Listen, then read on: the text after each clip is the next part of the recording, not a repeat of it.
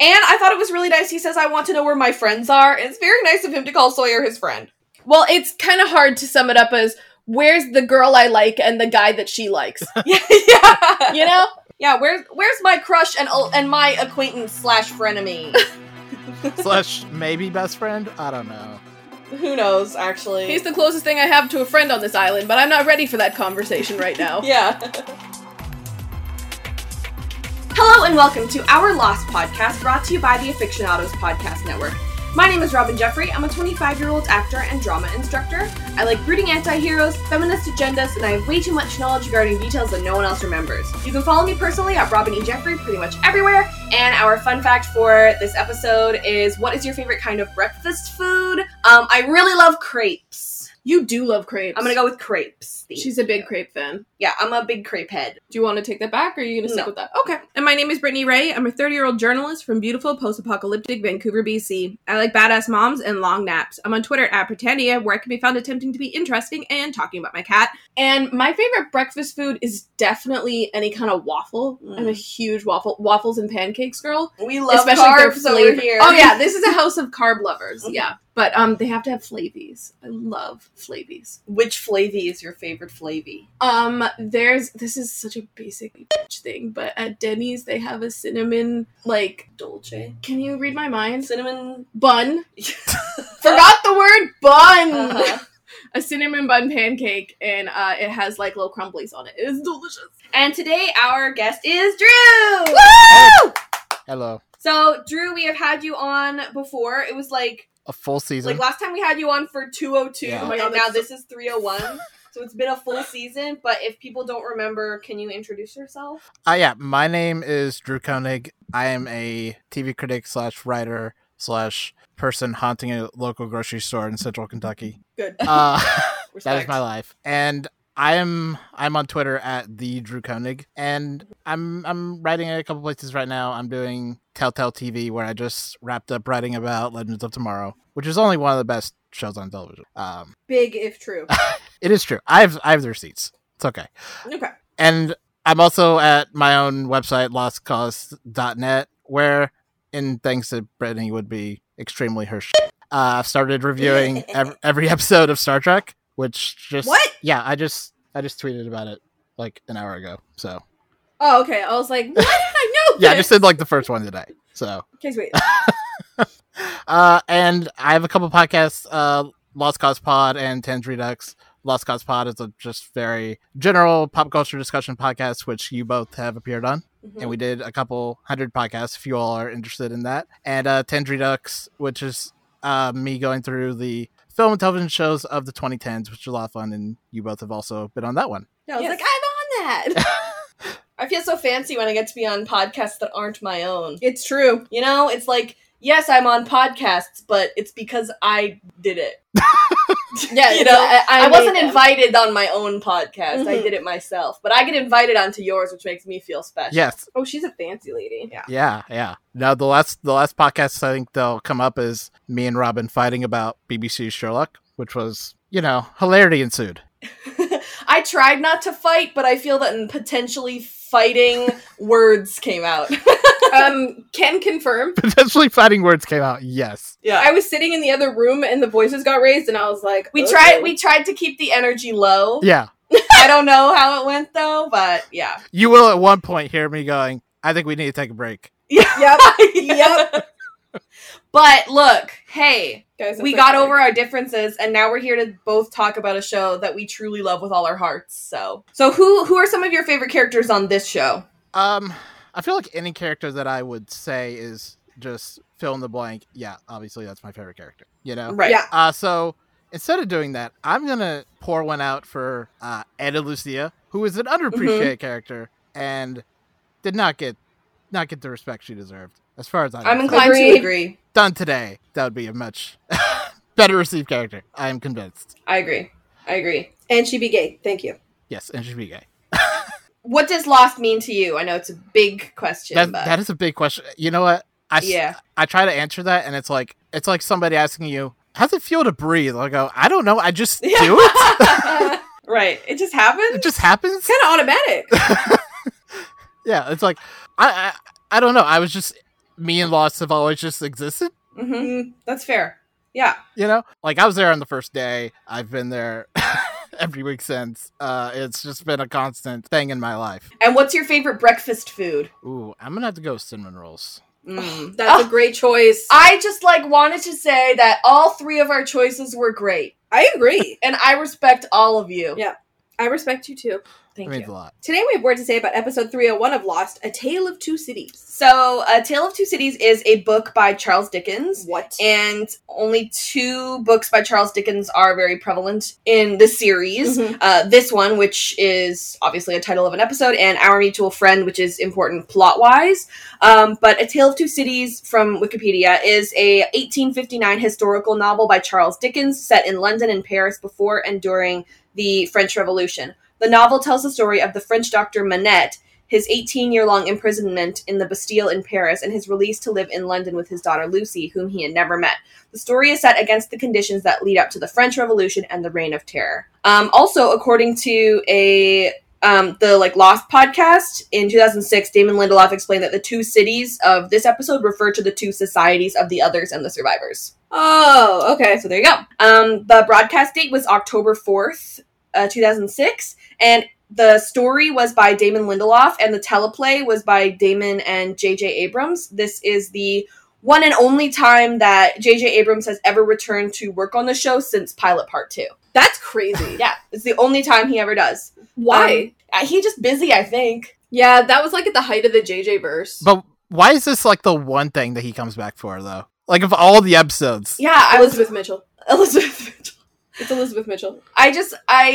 I think that maybe, this is... I mean, at the beginning of every season, it's a turning point for the show. True. And I don't know if... I don't know. I'm not him, so I don't know. It had to be that they were taking this in a new direction with the others. Maybe Damon asked him to be a part of it. Maybe JJ wanted to. I don't know. But either way, I'm glad that he did, because it's a very good episode. Agreed. Can anybody tell me the difference between, someone writing, the story for an episode and someone writing the teleplay for the episode? One, breaks the actual story, and one writes the actual script. Mm-hmm. That So, makes sense. that's about it. Yeah, they wrote the script together, but Damon was the one who, kind of figured out exactly what was actually going to happen. Which makes sense, because JJ's not much of a writer. You mean he needed a partner? Yeah, an actual, screenwriter, Mhm. someone trained. Yeah. There was a JJ's an idea guy. Yeah, there was a commentary for this episode on the DVDs, and I was absolutely thrilled to be able to listen to it a couple days ago, because I've listened to all of the commentaries on all of my DVDs and Blu-rays and such, Mhm. and this one is my favorite. It's Damon and Liz Mitchell, and they basically just spent, Carlton isn't there, so Damon isn't, weighed down by, actually having to talk about professional things, so he just makes stupid jokes the entire time. So he's basically just posting the entire time. Yeah, he's just making dumb jokes the whole time. If our listeners have the means to watch the commentary and you haven't watched the commentary on any of the episodes, this is the one that I would recommend. It is so fun and so funny. And if you don't, they have a transcript of it up on Lostpedia. So you can also check that out. Be thanks. And it was directed by Jack Bender. Of course. Your friend Jack Bender. Well, Jack Bender, he takes on the most important ones, and a season premiere is definitely important, so... Yeah. So now Brittany's going to recap the episode. She's going to try and do it in less than a minute. But, I mean, tis just a dream. We all know this. Yeah. Tis just a dream. Yeah. Either way, she's going to be sped up. So she sounds funny, and I think it's funny and great.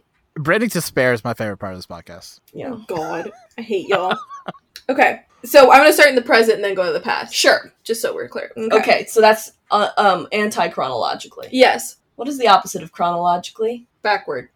I feel like there's a fancier word for that, but I respect you. Okay, thank you. I'm gonna look up antonym of chronologically while you do that. Okay, cool. Okay. So Jack wakes up somewhere new and sexy, aka a damp pool. Nice Lady Juliet asks him some questions that he isn't into answering, so he lies about literally everything. Classic Jack! Then Jack spends like a bunch of scenes kind of like angsting about his dad and thinking he can hear things through the wall, but he can't. He tries to escape by holding a weapon to Juliet's throat. He wants to leave. Juliet is like, no, I can't open the door, it'll kill us. And then Ben comes in and is like, no, I can't open the door, it'll kill us. So Jack doesn't listen and he opens the door, which lets in a bunch of water that could definitely kill them. He gets the door shut with Juliet's help because Ben bounces and she punches him out cold. He deserved that. Juliet reads Jack to filth about his life. Does he want to know about Sarah? Yes. Is she happy? Yes. Elsewhere, Kate is subject to a bunch of gross sexism and kidnapping tropes by Mr. Friendly and Ben. She showers while Mr. Friendly watches, gross, and has her clothes stolen, gross, but no worries. What? He specifically doesn't watch. I know! Ben has a nice dress ready for her. He throws her a lovely meal on the beach to make up for the next 2 weeks being awful. Neat. Kidnapping is fun. Sawyer wakes up in a cage and gets himself electrocuted by a button, even though the random kid in the other cage tells him not to press it. Classic Sawyer. The kid, Carl, escapes and lets Sawyer out,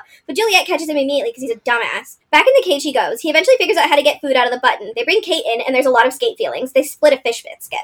In the past, Jack spends literally his entire flashback time trying to find out who his soon-to-be ex-wife is dating. He thinks it's his dad and even follows him to an AA meeting and makes an ass of himself, accusing him of all sorts of things. He attacks his dad and gets thrown in jail. Sarah bails him out and says who she's with doesn't matter because it's who Jack is not that matters more. Oh, burn. Also, in the past, Juliet burns muffins and prepares for book club. In the middle of book club, while she gets read to filth about her choice in a Stephen King novel, which turns out to be Carrie, because I asked Robin, there's a huge boom. A plane is crashing overhead. Ben signs Goodwin and Ethan to go undercover on each side of the tail and front end of the plane. Guess Ben's out of the book club. The word I was looking for was reverse chronological. Oh. So there you go. Cool, so we're just gonna get started into our notes. I split it in between Sawyer and Kate stuff, and then the Jack stuff that's including the Juliet flashback, and then we do our actual flashbacks, and then we do the spoilers. I'm excited. So, starting with the skate stuff, I do believe we start with Kate. Yes, okay, so here's my summary for the first scene in that storyline. Kate wakes up with a shower running next to her. Mr. Friendly is also there. He tells her to take a shower and get dressed. She is so grossed out. She will not shower in front of him. He didn't even mean that. She's not his type. So he leaves her to shower. First of all, this is a waste of water. How much water do you have on this deserted island? Maybe it's filtered. Well, I'm sure it is filtered. But still. So Friendly is like just standing there waiting for her to wake up with his like shoes getting wet.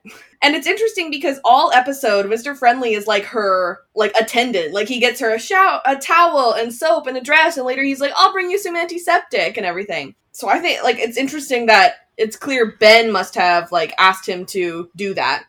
She says that she won't shower in front of him, and I just wanted to say that I think it's really sad that she, like, immediately jumps to that. Like, it's clear that she's been sexualized her whole life, and just assumes immediately that he was trying to, like, violate her. It kind of makes sense. I mean, he was standing there watching her be passed out. Yeah. Yeah. Well, it's also, like, an element of, like, anything can happen to me at this point, you know?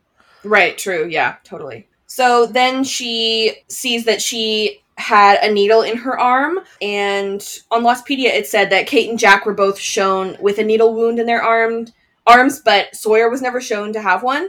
However, a promo picture did show Sawyer with his sleeves rolled up to reveal a bandage. Oh, okay. So even though Sawyer doesn't have like a specific shot for it, it's clear that happened to all three of them.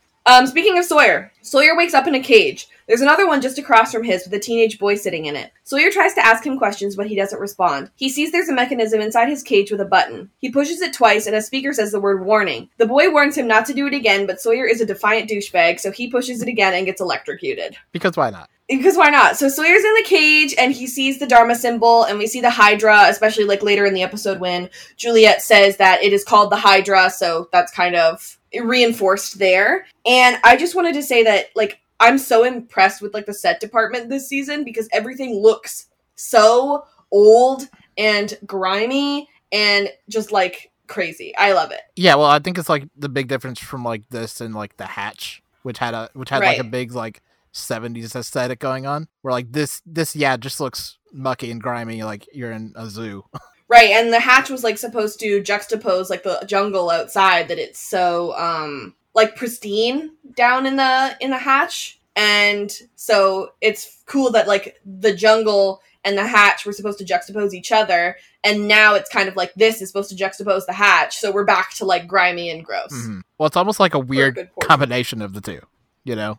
Mm-hmm. So we get Carl in the other cage, and if I was watching this for the first time, I would wonder if Carl was planted there, if he was like a plant for the others, like to maybe learn more about him, but we kind of learn later that he's not. he gets electrocuted and he gets like pushed back pretty far because it is a polar bear sized shock that he's getting, right? Joe Garfine did a couple of interviews for the finale, the 10-year anniversary of the finale, and she had a whole interview with Bobby Moynihan, who's just like a huge fan of Lost and like relatable, but he owns this machine. He bought it in an auction, and he owns this machine. And I was like, I never really wondered who owned this machine, but now that I know, I'm glad that I know. Yes. Good for him. Yeah. So Carl says, I told you so to Sawyer. And you know what? Most people don't get to say that to Sawyer. So, or maybe they do, but Sawyer doesn't take it. Yeah. You gotta really savor those moments. Yeah. So Kate finishes with her shower and goes to one of the lockers to get to her clothes. They're missing. There's a dress with a sign telling her to wear it. She has no other choice, so she does. Because her clothes are gross, obviously. I mean, they kind of did her a favor by taking those. I agree. Yeah. The locker that she looks in is locker 841, so 2 of those numbers are relevant. Yep. And in the commentary, Damon said that this moment was based on Raiders of the Lost Ark, putting like a tomboy type of character in a dress to make her like small and vulnerable. But like in a storytelling way. Yeah, you know, yeah. like not in a gross way. No, I know. Yeah. So Kate, in the dress, is escorted to the beach where she finds a canopied hut. Ben is beneath it with a table of breakfast food. She sits down and he asks her to put on the handcuffs that he has. She says no, but Ben says she can't have coffee if she doesn't. She puts them on, but not tight enough, so he asks her to fix them. She asks about Sawyer and Jack, and Ben wonders why she asked about Sawyer first. Because he wants to give me my rights. And he's like, oh, wait, should I ship this? He also says that they burned her clothes. He says that the next few weeks will be very uncomfortable and hard for her, so he wanted her to have something nice and feel human for a bit beforehand. It's foreboding. It's also kind of funny that he's like, I wanted you to have something nice, but Jack and Sawyer immediately get put in cages. Right? I can't say I'd be upset if I was her. I'd be like, honestly, thank you. I love pancakes. You know? Doing it for the pancakes. So my first question was, why does Kate get breakfast but not Jack or Sawyer? I think it might be... It's like a sexism thing, but it kind of works in her favor. You know what I mean? Yeah, Right. It's definitely sexism. Yeah. Where's this hut for the rest of the series? We never see this hut again. It's in his backyard. Who's to say? Yep. This guy, like, they're trying to tell us that they are super, super fancy by giving him a French press and a mesh cloche. Mesh what? Mesh what? A cloche, you know, the thing that you pull up, you put it on top of... It's like a dome that you put on top of... I did not know that was a word. It's called a cloche. Thank you for educating me. You're welcome. Learn new things every day. Mm-hmm. Never stop growing. So she has to put on the handcuffs, which is like a huge symbol for her, so that's very symbolic. And she is willing to do it for coffee. She says Sawyer's name first because, just for me, I feel like. But like, you know, then now we know what her, like where her loyalties lie. They burned her clothes and things are going to be bad, so here's something nice to hold on to. What did you do with Sawyer and Jack? Now, why Sawyer? Why Sawyer what? He's the first one you asked about. What did you do with Sawyer and Jack? You don't know me. Of course I don't. I want my clothes back. We burned them. Why did you bring me here? Why did you make me put on this dress? Why are you feeding me breakfast? I brought you here so you'd look out at the water and feel comforted. Comforted that your friends were looking out at the same ocean. I gave you the dress so you'd feel like a lady. And I wanted you to eat your food with a real live fork and feel civilized. I did all those things so that you'd have something nice to hold on to. Because, Kate, the next 2 weeks are going to be very unpleasant. There's a thing from Lostpedia here where someone asked Damon, will we find out what Ben and Kate talked about on the beach when he had her join him for breakfast wearing that dress? And Damon said, this is one of those things that no matter what we say, it doesn't matter how many times we say it, I don't know what it is about that scene where people think this is really significant piece of information transferred between the two of them on the beach. Kate is actually working undercover for Ben or something like that. Nothing happened. That's the real answer. We never intended it to feel that way, and when we say nothing happened, they think we're lying or we originally had a plan and abandoned the plan. All I can say is, hand to God, nothing happened. Wow. beep. That Beep was calling bull. Yeah. How do you not see that setting up, like, this breakfast between two major players and then not showing the rest of the breakfast would not leave people with questions? I don't know, but at least it was answered. Like, at least eventually he was like, here's the answer Yeah. you're asking for, which is nothing. Yeah. But also, I'd never... this is the first time this has ever actually occurred to me. That, like, something more might be I know! in that little lunch of theirs. Me too. Like, I'm just, like, filled with theories all the time, but the first time I watched it, I was like, that's nice. That's nice. I'm glad they had breakfast. I mean, it's a Anyway. weird scene because, like, these characters have never interacted before, I don't think. Yeah. Like, Well, yeah. Right, because she... because, like, Kate never saw him in, like, the hatch, right? Yeah, she was left out of the loop purposefully. Yeah. So yeah, you're right. Sawyer continues to try and figure out the food mechanism. The teen boy in the other cage, Carl, starts asking about Sawyer's camp and where it is. He breaks himself out and then Sawyer, telling him where to run. Sawyer runs but is found by Juliet and gets shocked with the shocker gun again. He gets put back in the cage. Carl was caught as well and it looks pretty beaten up. Friendly pushes him against Sawyer's cage and Carl apologizes for involving him in his scheme. It was just so funny when Juliet gets him. Mhm. Because all she says is, hey. Oh, hey, what's up?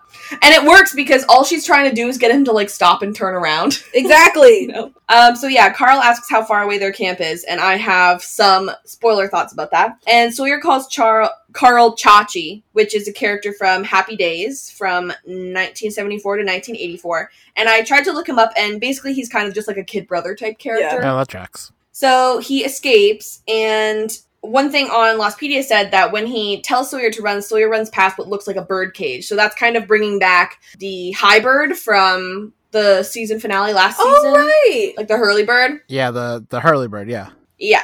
There are, like, several times this episode where, like, people are like, hey, what? They don't answer questions. And I'm like, this episode, they're answering, like, several questions. Just this episode, they're giving you answers. Mm-hmm. Yeah. So Carl tells him to run away because I think that his plan, basically, is that Sawyer is more of a priority than him. So they'll go after Sawyer before they go after Carl, and Carl might get away. Okay.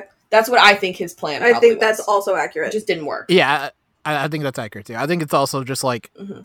basic diversionary tactic, you know? Yeah. Like, they'll either go after you or me. I'm hoping they go after you. Yeah, exactly. So Juliet shocks Sawyer, and in the commentary, Liz was saying that this scene was actually shot, like, weeks later than the stuff with Jack. That's weird. Yeah. So he's back in the cage, and there's a blooper here that Mr. Friendly tries to lock the cage, but it's not actually locked. Like, you can see that he, like, leaves it open, and you're like, oops. You're like, oh, run! Yeah. Don't screw it up this time. Damon said in the commentary that he noticed that they were halfway through the episode and no one got beat up, so he got Carl beat up.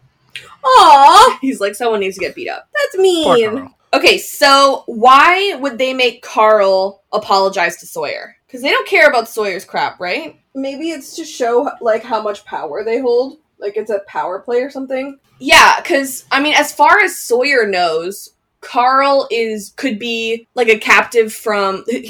Carl isn't necessarily an other. Exactly. He could be from another group on the island or whatever. Right. So I guess that would make sense. I don't know if we're supposed to know if Carl is an other at this point. It doesn't come off that way. Yeah, so maybe that's kind of what it was. Yeah, it was literally just like, here's what we can make people do. Mhm. Yeah.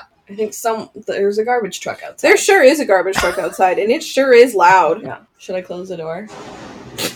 No, it'll be done soon. And it's like, it's so loud during the day, and then at night, downtown Vancouver, silent. Mm-hmm. Except for sometimes you hear beep boop when people are trying to. Oh yeah, when they're trying to cross the street. Like, the other night, we went out onto the balcony, and it was just like, we were looking around, and we're like, I don't hear anything. Mm-hmm. Like, I can hear the waves hitting the beach. Mm-hmm. That's not normal Nice. for downtown. I don't live anywhere near downtown, so I would not know. Yeah. But yeah, now Carl is no longer in the other cage. Like, it stands empty until they put Kate in there later. Oh, poor kid. I have a whole bunch of spoiler thoughts about this scene, so I'm Oh. excited to talk about that. You with spoiler thoughts? Yeah. I'm thinking. What? Okay, final scene and the most important scene of this storyline. Thank you. Oh, okay. Big, if true. Sawyer reaches for a rock outside of his cage and gets it. He puts the rock on part of the machine and throws his shoe at the other. A happy song plays. He did it! The mechanism gives him a fish biscuit, some kibble, and some water, which he immediately lies down to drink. Just then, Mr. Friendly brings Kate in and locks her in the other cage. Her wrists are raw from the handcuffs. Once Friendly is gone, Sawyer offers Kate his fish biscuit, and they have a really tender moment that I'm ready to talk about for several hours. Sawyer offers Kate his fish biscuit. Yes. So he figures out how to get a biscuit, and the song that plays is called The Thunderer. It is an 1889 march by John Philip Sousa, and it plays when Sawyer is rewarded with the fish biscuit. I mean, I think you'll find that it's Imagine Dragons, but that's fine. The Thunderer? I didn't say it was a good joke. It's a joke. It's not a good joke. Imagine Dragons, 1889. There you go! I really love when they treat Sawyer like an idiot. So, like, how he's meant to be treated. Well, he has such big bravado. Yeah. And so now it's like, and who is he performing for? No one else is there. Carl isn't even there anymore. Like, when he figures it out and he just starts, like, dancing and, like, singing and woohooing. He's like, look, I did it! And we're like, there's no one around Yeah, to no celebrate one's with here you, to buddy. see you. He doesn't even have to do any of it. It's just that Sawyer's upset that a mechanism is outsmarting him. And it's perfect. You know what? He needs the ego check. That's what they're trying to do, is, like, kind of break him a little bit. That's, like, part of it is that, like, I think that they kind of underestimate Kate. Oh, for sure. Because, well, actually, oh, never mind. I have more thoughts. So they underestimate Kate, but they estimate Sawyer. Right. Okay, so here's the thing. I think that throughout this entire episode, what they're trying to do is break each of the people, right? Yes. And so with Jack, we see him getting broken very slowly. I think with Sawyer, it's like, you know, they're breaking him with the mechanism, but also by giving him Kate, who's all messed up and stuff. I think that's the way to break him. And there's, episode 304 also is very in on breaking the stallion that is Sawyer.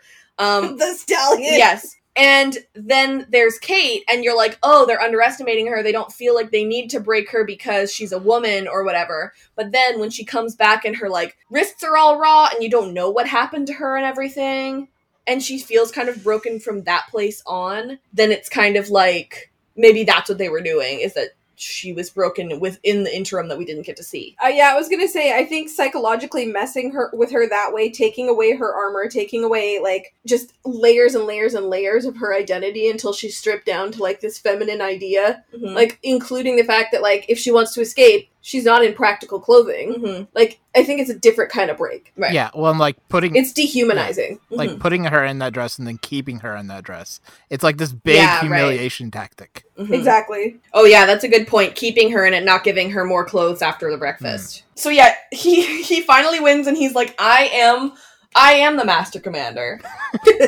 And then they're like, okay, here's a biscuit and some kibble. And he's like, wow. The kibble is the really degrading part, I think. Yeah. And it's so fun because it's literally just like, it just sadly slides out. And he's like, oh. But he also gets water, which is great. Yeah. And he, like, gets down on the ground like an animal because this cage was built for animals. And then they bring in Kate and he's like, what? Oops, huh? I'm not on the ground drinking from a pipe. I'm not just slurping away. Yeah. Well, like, that's the part that I love about Sawyer trying to beat this thing, is that he doesn't even know what it does. Yeah. He does not know what the outcome of this will be. He just knows it's outsmarting me and I cannot allow this. Yeah, and also I'm very bored and I need something to do, but I don't want to be electrocuted a lot. I literally was just about to be like, yeah, like, it was probably his only form of entertainment. Yeah. What a dork. Yeah, Mr. Friendly says that he'll bring her medicine. I'm not really sure why he's so nice to her. Because he's a creep. He's not a creep. He's kind of a creep. No. Okay. Why do you think he's a creep? Because of the way he talks and the things that he says and the way he looks. Well, that's not very nice. Okay.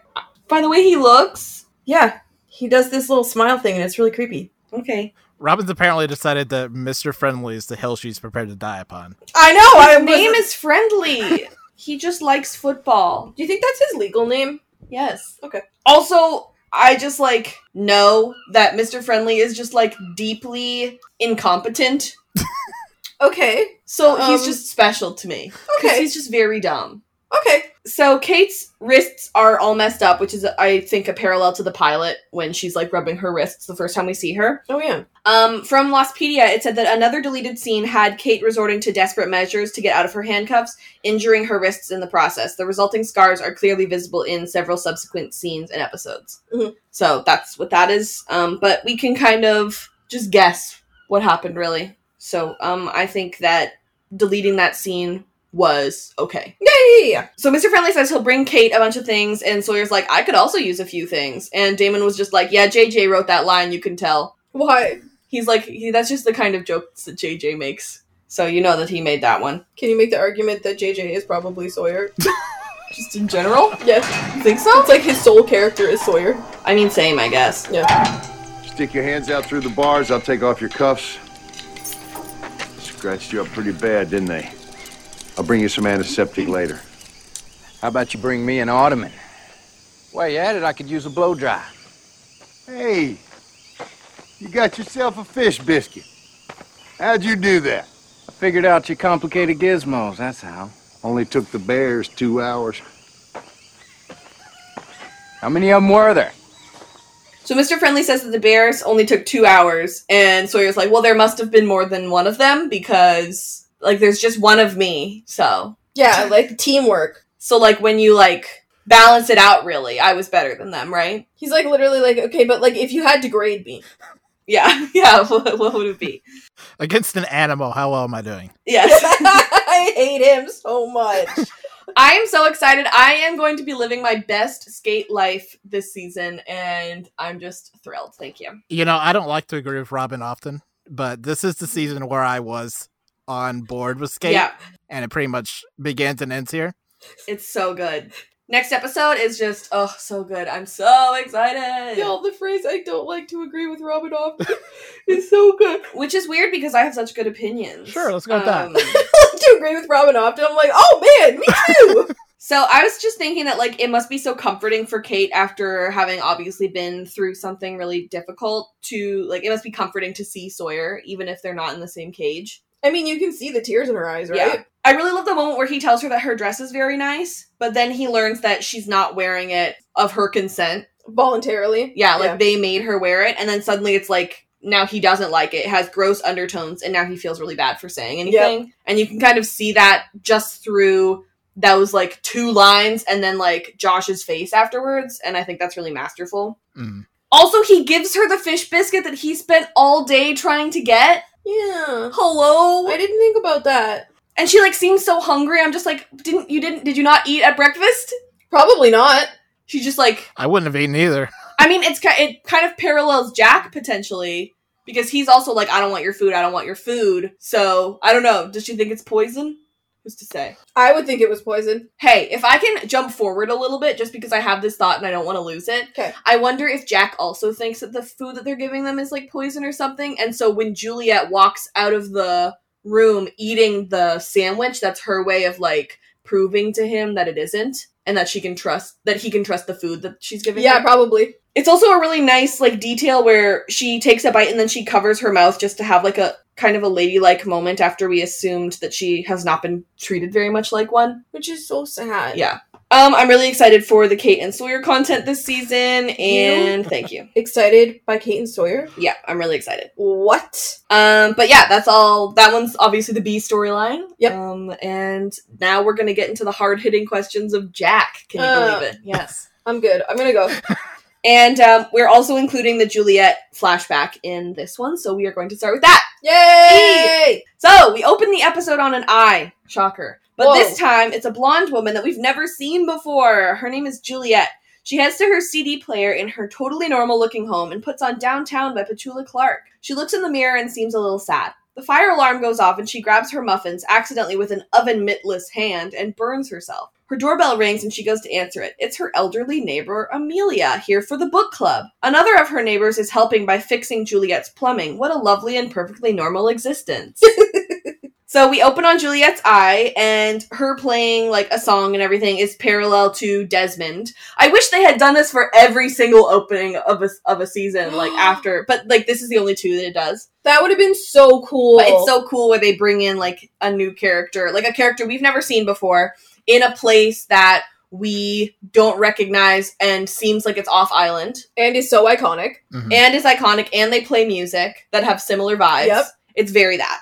It's very that. But she plays a CD rather than a record player. Because obviously the hatch is like kind of It has stopped an in aesthetic. time. Yes. Yeah. It's like paused in time, and this place isn't. Yeah. She seems really sad, but the song kind of helps her be happy. Yeah, I love that in this scene you can see Elizabeth Mitchell cycle through so many emotions while just looking in a mirror. Yeah.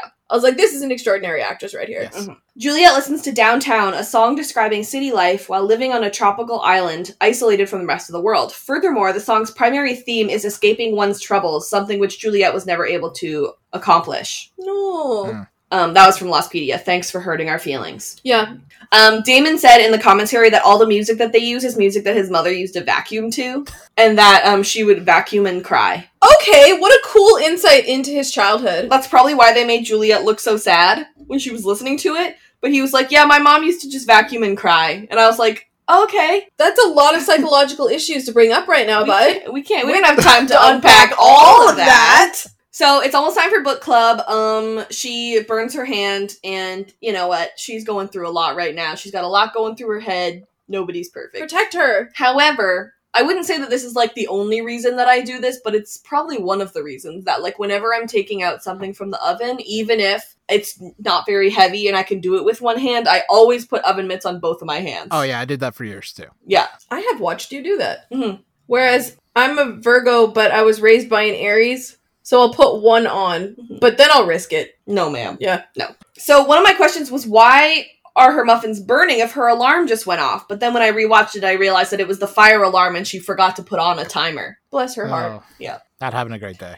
So it's Ethan who's helping her out with her plumbing, but we don't see him yet, which is like because obviously. I love how skillfully they hide him though. Like even when she runs outside, you still don't really see it's him until like Ben called him forward. Or until we have that like reveal shot where we do see Ben from far away. Exactly. Mm-hmm. So yeah, we get Amelia, and there's a deleted scene here that became like a webisode. There was these webisodes that came out in between season 3 and season 4 called Missing Pieces, and one of the deleted scenes here became one of the missing pieces. So yeah.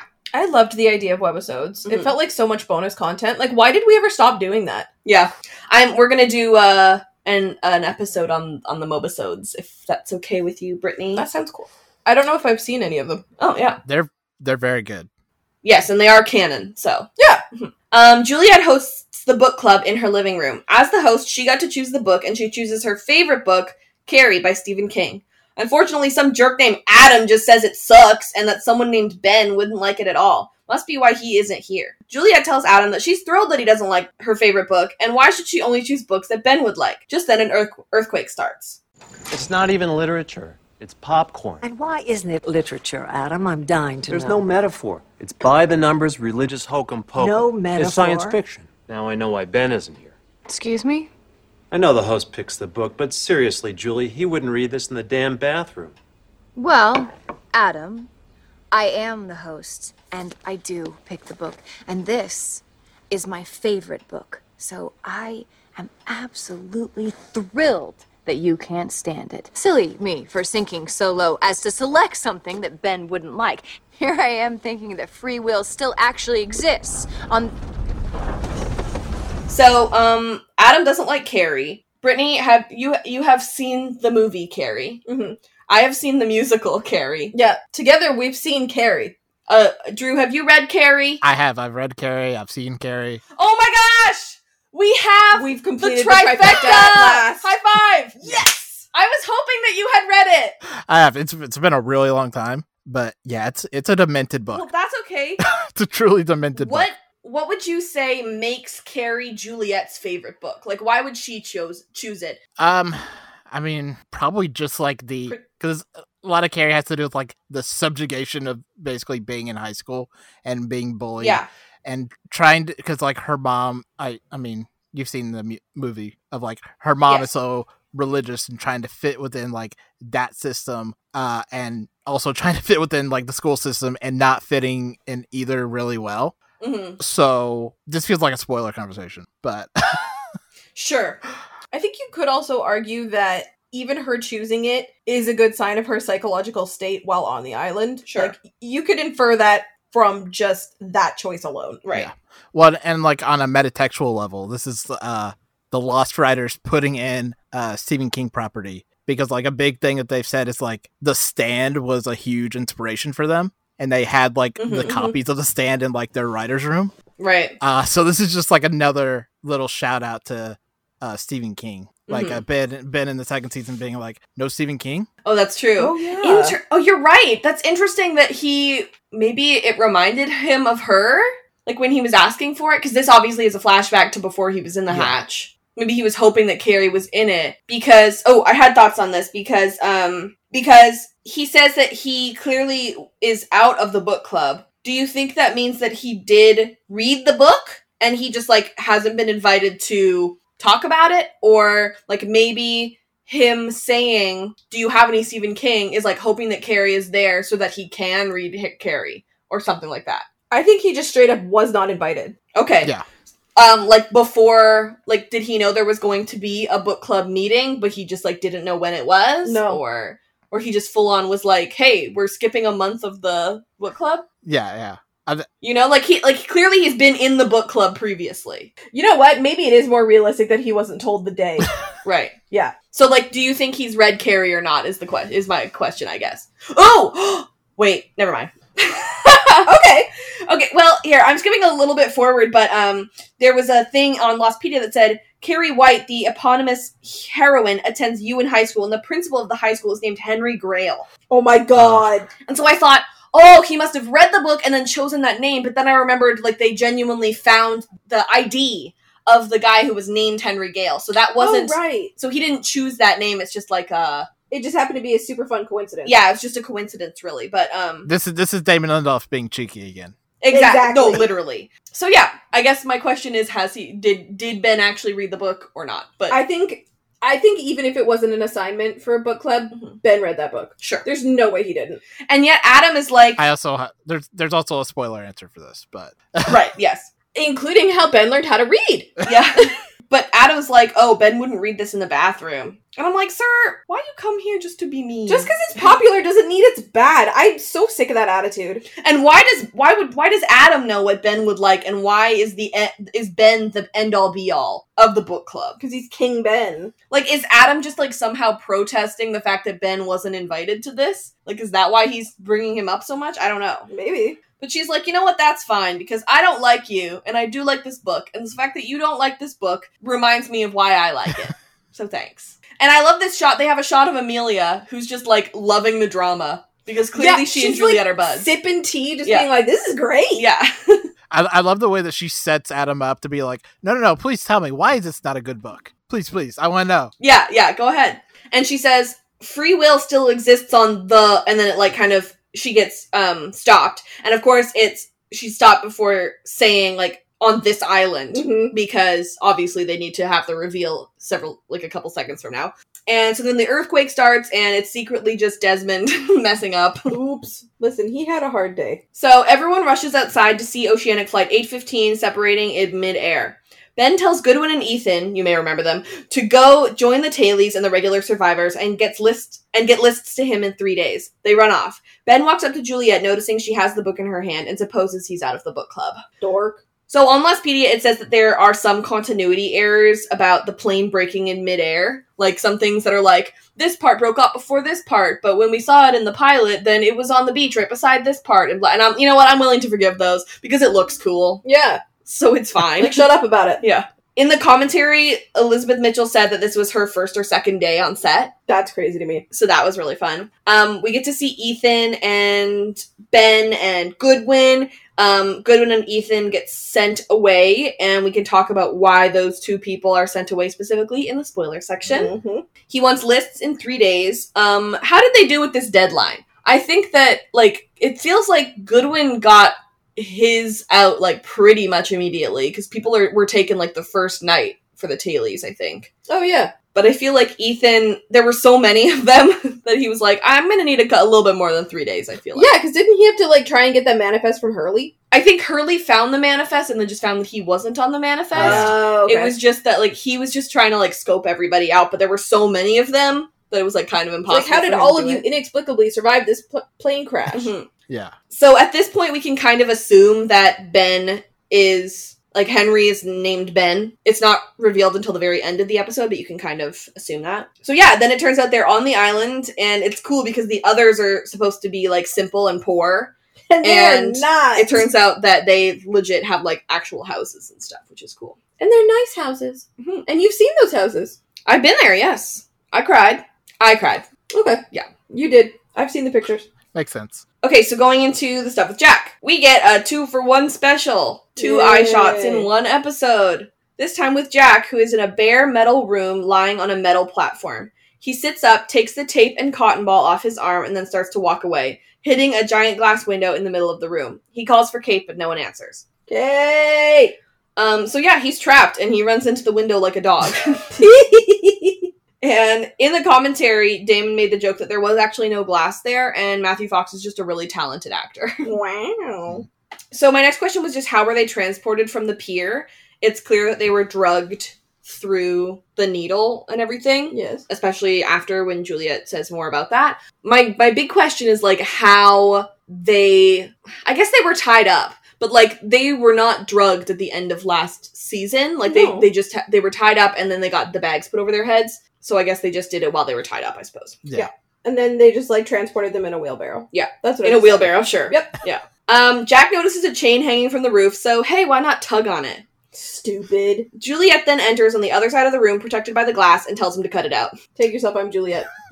Damon said in the commentary that he and Carlton had a tone meeting with Jack Bender, so I guess that I thought that was interesting. They have, like, a sort of meeting with each of the directors to make sure that that everything goes smoothly and that everything that, you know, the director may have questions about is answered and such. And Jack Bender was like, why is Jack pulling on the chain? What is his goal? What is he trying to do? Mm-hmm. And Carlton and Damon said, I don't know, but Matthew Fox will make it look good and he'll sell it. Oh, okay. I mean... And you know what? I never really asked. Yeah, I never really asked. But I was wondering, like, but now that he said that, I was like, what is his goal? But, like, human instinct is see chain, pull. Yeah. What can he use it for? I don't know. Like, where does this go? Tarzan? Like, Tarzan swing into the glass? Maybe glass will break? I would like to see it. Oh, yeah, maybe just testing the weight that it can hold. Yeah.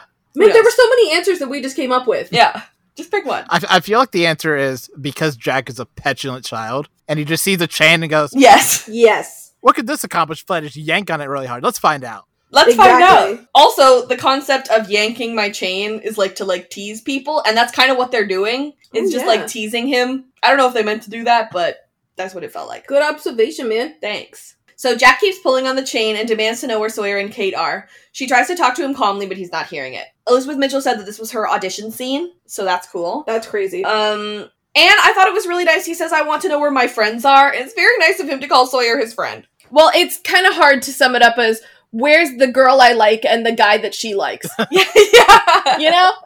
Yeah, where's my crush and my acquaintance / frenemy?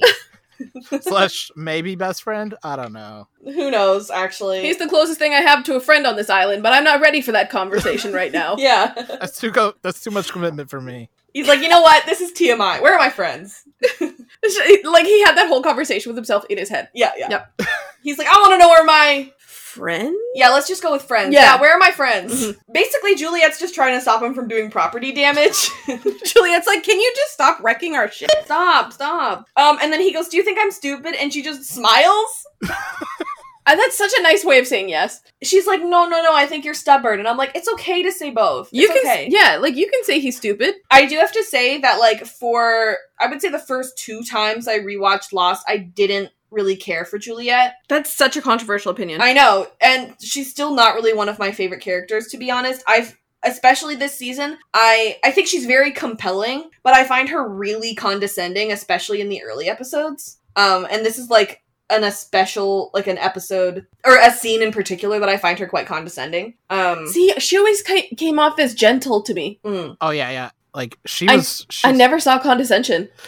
I think she's wonderfully condescending in this. Like in the commentary, Elizabeth Mitchell was like, I didn't mean to sound so condescending, but it just kind of happened, and I guess it works. Yeah. But like, also, given how we feel about Jack, it's nice to see someone condescend to him for once. Yeah, that's true. Yeah. It's like, I think my main problem is when she starts being condescending to the other characters, like Sawyer and everything. Yeah. Especially because Sawyer doesn't take it the way that Jack does. Like, neither of them really do, but Sawyer in particular is like, hey, I don't take that crap, you know?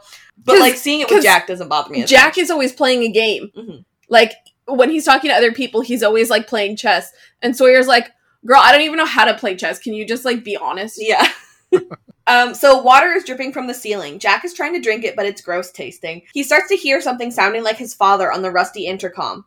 Juliet joins him again with a tray of food and water. She asks him to please follow the rules so she can give it to him. He sits against the wall and she slides the tray in. Then she closes the door. Oh, those are the instructions. He doesn't actually do that. He refuses the food and tells her the intercom is broken. She knew that already, though. It hasn't worked in years, which is awkward. She asks him what he does for a living, and he lies, saying he's a repo man. She asks other questions he lies about, but then starts answering truthfully. She tries to connect with him, but he's not into it. She leaves and eats the sandwich herself. Me.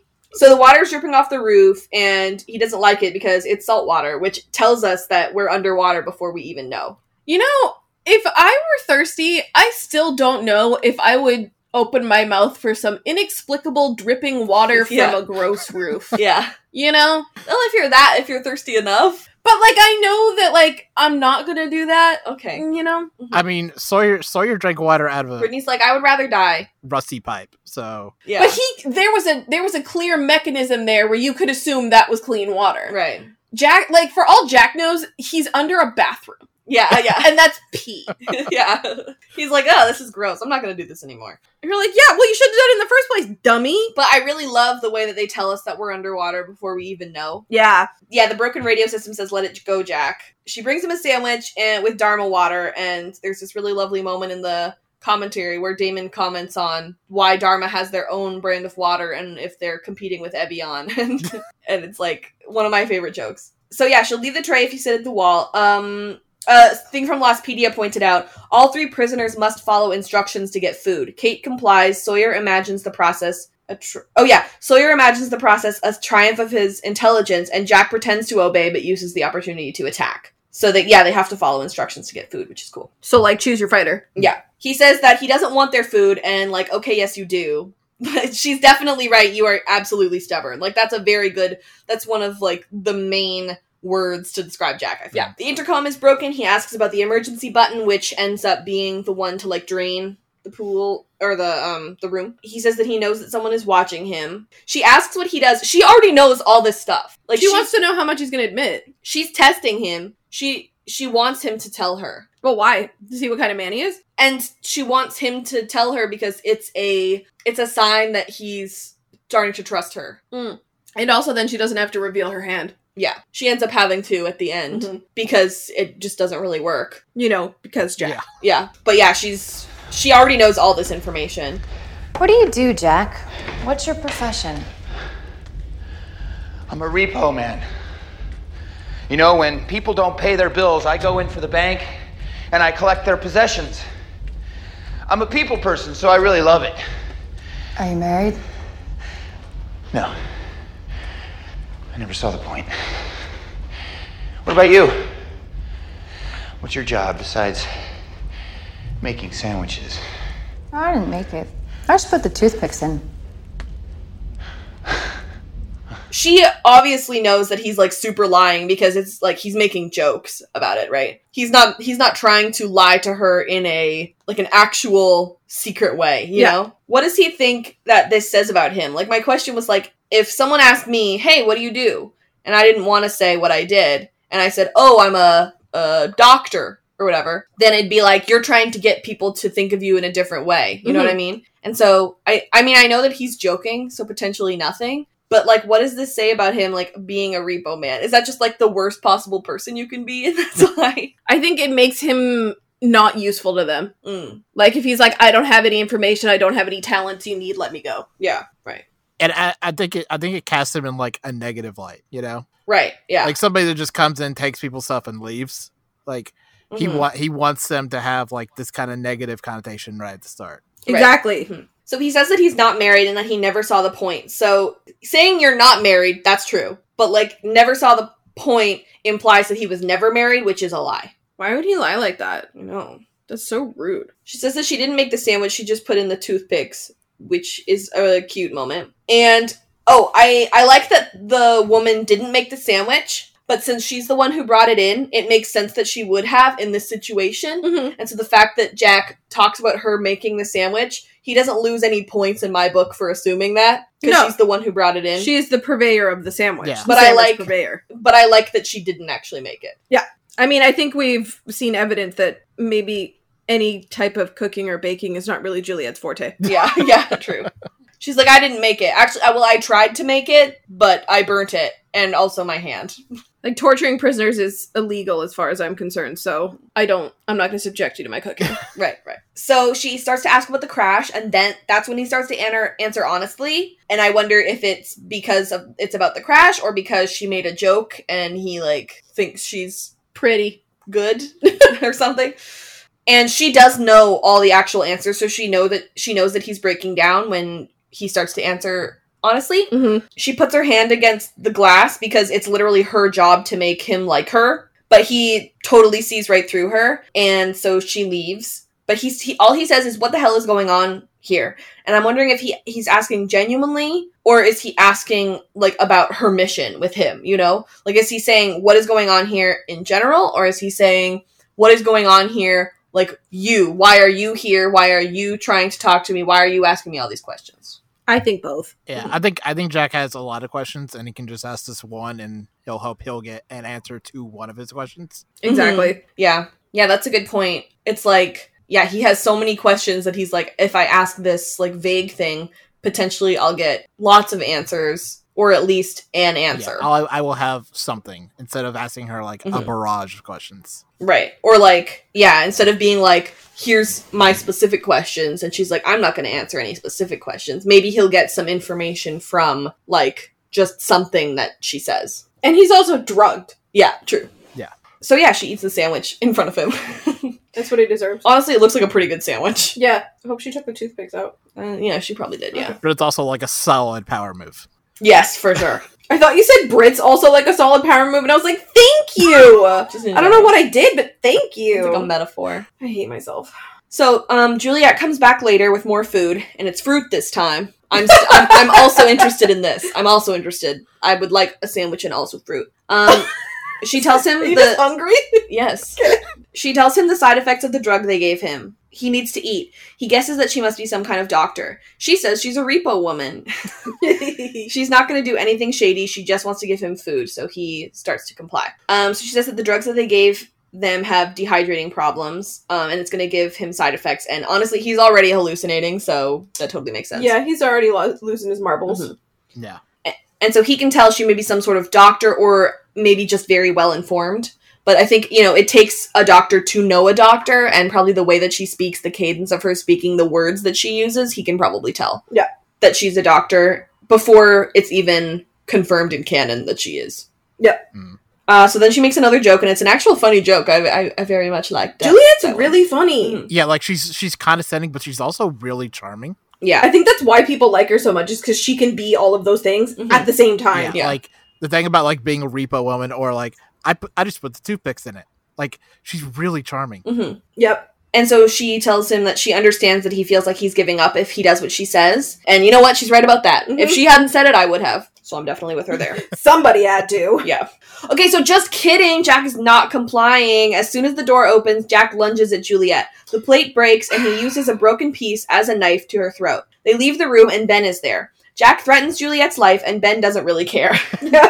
Jack tries to force Juliet to open these big doors, but she refuses, saying they'll both die. He pushes her out of the way and opens it himself. Ben locks Juliet in, and Jack causes water to come rushing in. Juliet manages to help Jack close the door, but then punches him in the face. The fact that Ben bounced is the most Ben thing I've ever seen in my life. I was like, oh, why does he do that? Why does he do that? But then I thought of a reason, but it's spoiler. It's spoiler content, so... Oh, okay. What's your reason? Mine are not spoilers. Okay. 1, self-preservation. 2, 2, it's a total test. Like, it's a psychological experiment to see whether Jack or Juliet will save the other person.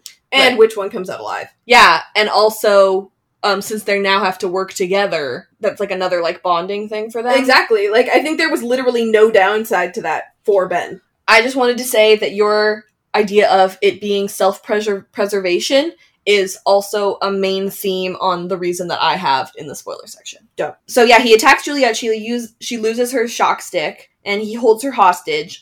In the commentary, Liz said that they had a rubber plate to use as a knife, but it kept bending when he put it to her throat, so they had to use the real glass plate. Oh my god! Yeah, so that was a weapon. Yeah. I'm not sure I'd trust Matthew Fox, but yeah, right, me neither. Piece of glass to my throat. Mm-hmm. I don't know. I don't even trust Matthew Fox on a bus. Yeah.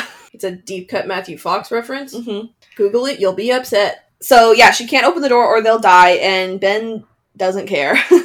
Ben's like, then perish. Uh-huh. And in what context did they say we all do? Oh, we all do. We all die. Mm-hmm. It makes it sound like the stakes are higher, but they aren't. Like, the way that he says, like, if you open that door, we all die, is like, open that door and this entire island blows up, or open that door and you'll let out a monster and the monster will kill everybody, or whatever, you know? But it's really just like, we all do in the way that just the three of them will. Yeah. Like, it's a bunch of water. We gotta go sometime. Yeah. Well, I can imagine Jack just being like, I've heard this before. I'm not really worried. Yeah, I don't really care. I don't really care. I didn't believe it when Locke said it to me. I definitely don't care now. I'm a mortal bitch. Yeah. Were you saying I'm immortal? Yeah. Okay. I thought that you were saying I am a mortal bitch. And I was like, that also. I am a mortal bitch. Yeah. Yeah. So he pushes her away and opens the door, and Ben closes the door on her. The ocean rushes in, and they fix it, and she punches him, and in the commentary, they said that the knockout was not actually in the script. So we almost had no knockouts this episode, but it wasn't even in the script, but they gave us a knockout anyway, and you know what? It was satisfying, so I'll let it slide. It's such a funny knockout. Mm-hmm. Like, he goes down like a sack of potatoes. Yeah. It's like those videos that you see on Twitter of people punching racists. Mm-hmm. And it's like they get all up in, like, usually a person of color's face. Yeah. And then it's just like one hit and you're down. And you're like, oh, you're not as tough as you thought you were. Yeah.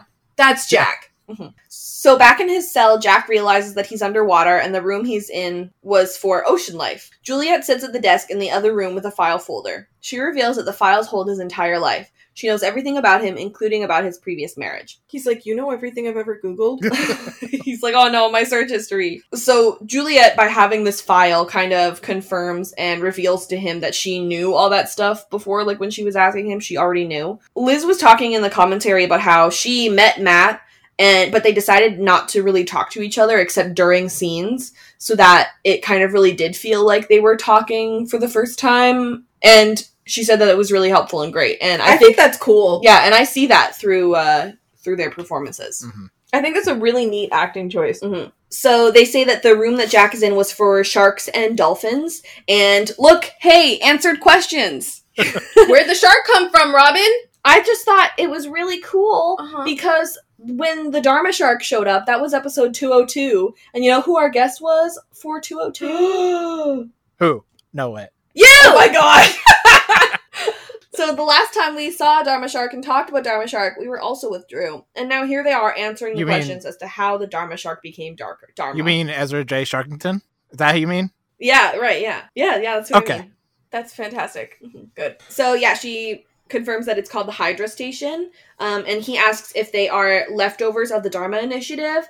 And she says that was a long time ago, which doesn't quite answer the question. So maybe, maybe not. Yeah, that doesn't really tell you anything, actually. Yeah. It was absolutely useless. Thanks. Juliet says it doesn't matter who we were, it only matters who we are. And that echoes something that Sarah says in the flashbacks. It sure does. And I do think that Jack and Locke have both said similar sentiments before. Okay, but like literally like Jack's sitting there and he's like, that's the thing I'm sensitive about! Yeah. It doesn't matter who we were. It only matters who we are. We know exactly who you are, Jack Shepherd. You don't know anything about me. I know that you're a spinal surgeon, based out of St. Sebastian's Hospital in Los Angeles. I know that you went to Columbia and you graduated med school a year faster than anyone else. I know that you were married only once and that you contested the divorce. I know your father died in Sydney. I know this because I have a copy of his autopsy report.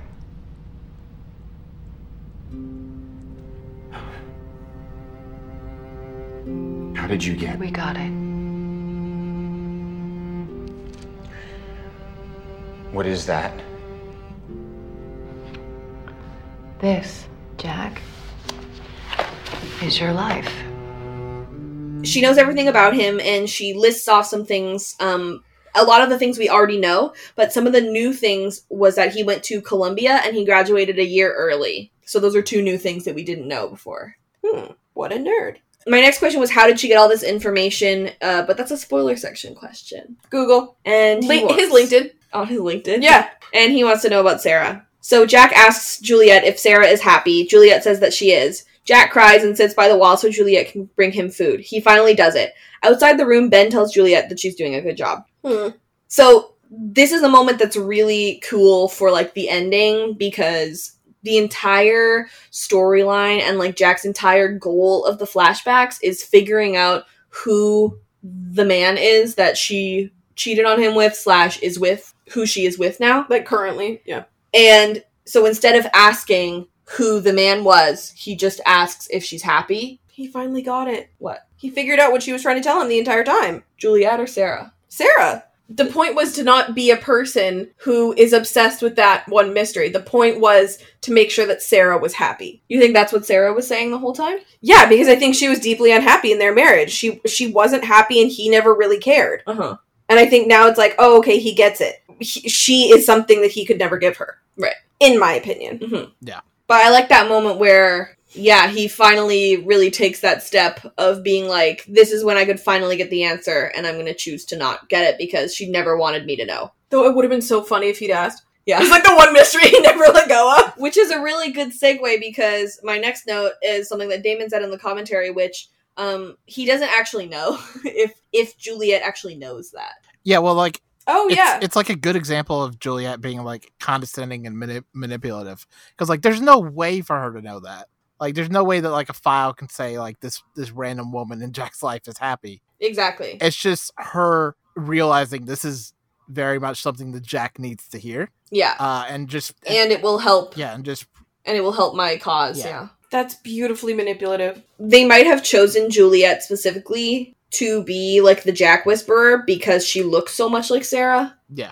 And he can relate to her, like, being a doctor and such. So I feel like that's why Juliet was chosen. He will behave now. You know, he's broken. And we don't actually see her give him food. Like, I assume that she does, though. Like, the episode cuts off before she actually ends up being able to bring it to him. Yep. But I assume she does. Ben tells her, good work. He betrayed her, though. And she's still doing what he wants. And so that kind of implies that he has some sort of, like, dictatorship here. You can infer that even from book club. Yeah. Well, at the very least, he has power over her, you know? Yeah. Like, the same way that, like, Juliet is treating Jack kind of like a dog, going, like, good boy, that's a good boy. Yeah. Ben is, like, has a firm grip on her leash. Yeah, agree. For many reasons that, we cannot speak of just now. I want you to know she did a little hand movement, too. Appreciate it. So all episode we're hearing the name Ben, and we can assume that it's him, but it takes until now when she actually uses his name to his face. Mm-hmm. Why delay the reveal of his name? I mean, it's probably an audience thing of, like, over the summer going, his name isn't Henry Gal. What's his actual name? Right. Yeah. And then, like, we can't specifically say that's his actual name until they say it to his face, and he, like, answers, you know? Yeah. I think maybe because it's kind of a fun reveal, too. Mm-hmm. That's all I have for the island storyline. So before we move on to the flashbacks, I want to talk to you guys a little bit about Patreon. So Patreon is a service in which you can donate monthly to some of your favorite creators. If we are some of your favorite creators, there you go. It's patreon.com/theafictionados. And our Lost podcasts go out a week early on there. So you should definitely check that out. For $1 and up, You get early access to all of our podcasts. In November, we send out postcards every single year, and lots of other fun, cool things. For $5 and up, you get 10% off at shopbelux.com, which is me and Brittany's small business. Yay. Brittany makes resin art. It's really, really beautiful, and I do fandom embroideries. I have lots and lots of different fandoms. I take commissions, but I only have one lost design right now, which is John Locke. It's the with How does that happen? I just don't know if people will buy them. Oh, that's fair. Because it's been over for such a long time. But I have Locke with the orange peel in his mouth. That's what I have as my lost design. But yeah, that's another way you guys can help us monetarily without going on Patreon. Even if you're not helping out and getting the 10% off, you can check out shopbelux.com anyway, and also get something really cool out of it. Yeah. And if you can't help us at all, that's totally okay. The next best thing you can do is recommend us to a friend. That is also super helpful. Mm-hmm. I'm really excited to talk about these flashbacks. Jack has crazy eyes the entire time, which I think is very funny. And I just feel like there's a lot of nuance in this, even though, like, he's literally being a psycho the entire time. He truly is unhinged. Yeah. Okay, so in 2003 or 2004... because I checked on the timeline on Lostpedia. Mm-hmm. Jack is creeping outside his ex-wife's school. She's a teacher. He watches her exit the school and visit with another guy who probably works there. She's laughing and having fun. Jack wonders if he's the man that Sarah left him for.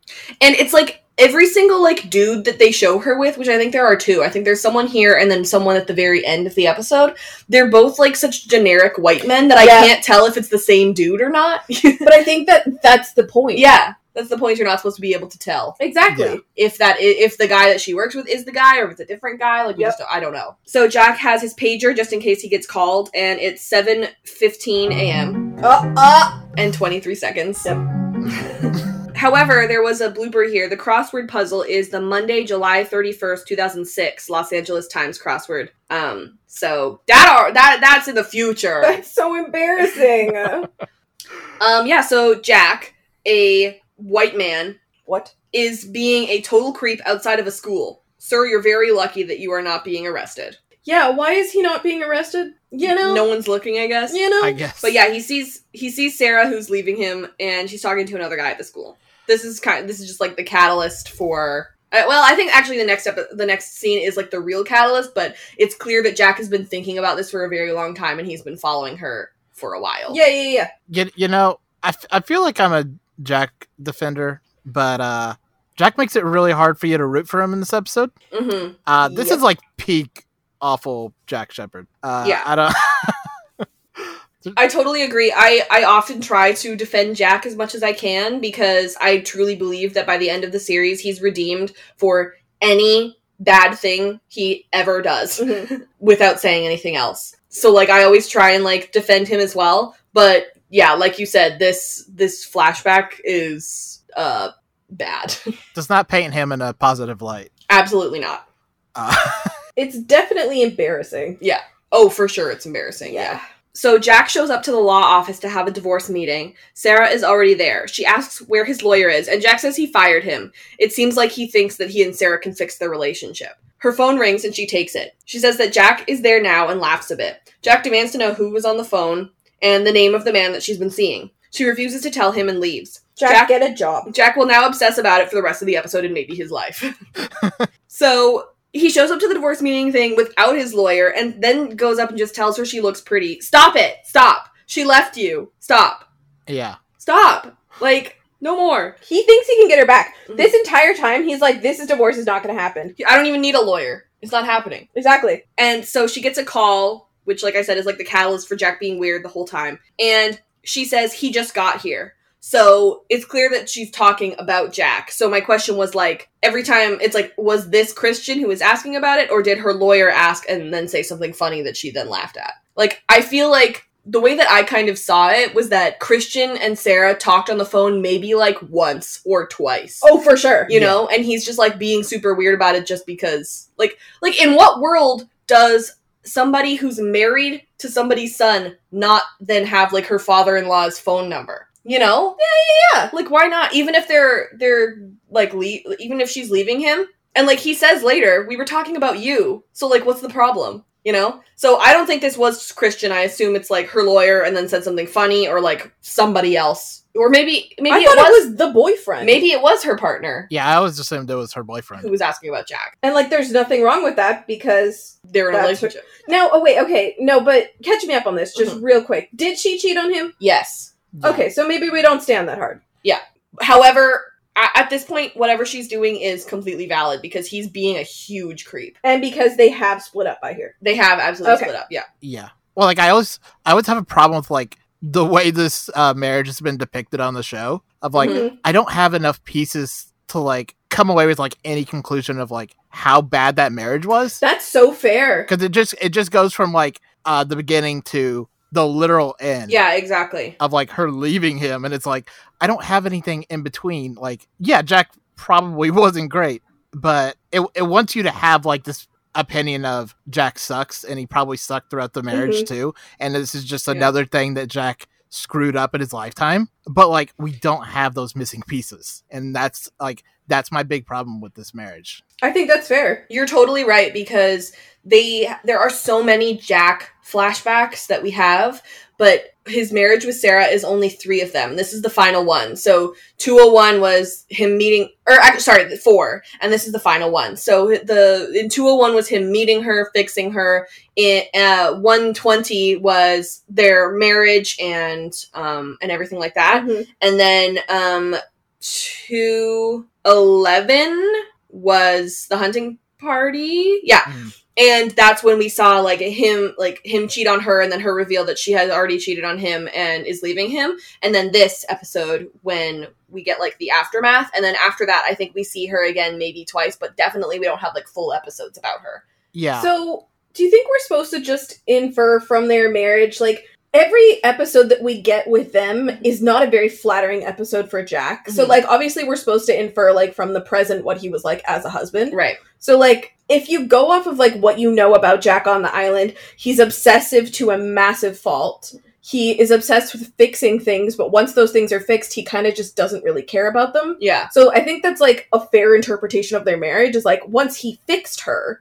He just has to move on to the next thing to fix. Exactly. And now what's he fixing? His marriage. Exactly. And he's convinced that he's going to be able to do it. But I really, like what I was saying before, I just thought of, like, the concept of the fact that 201, the season 2 premiere, we got, like, him meeting Sarah and, like, the beginnings of their relationship. And then the season 3 premiere, 301, being the end. Like, the end.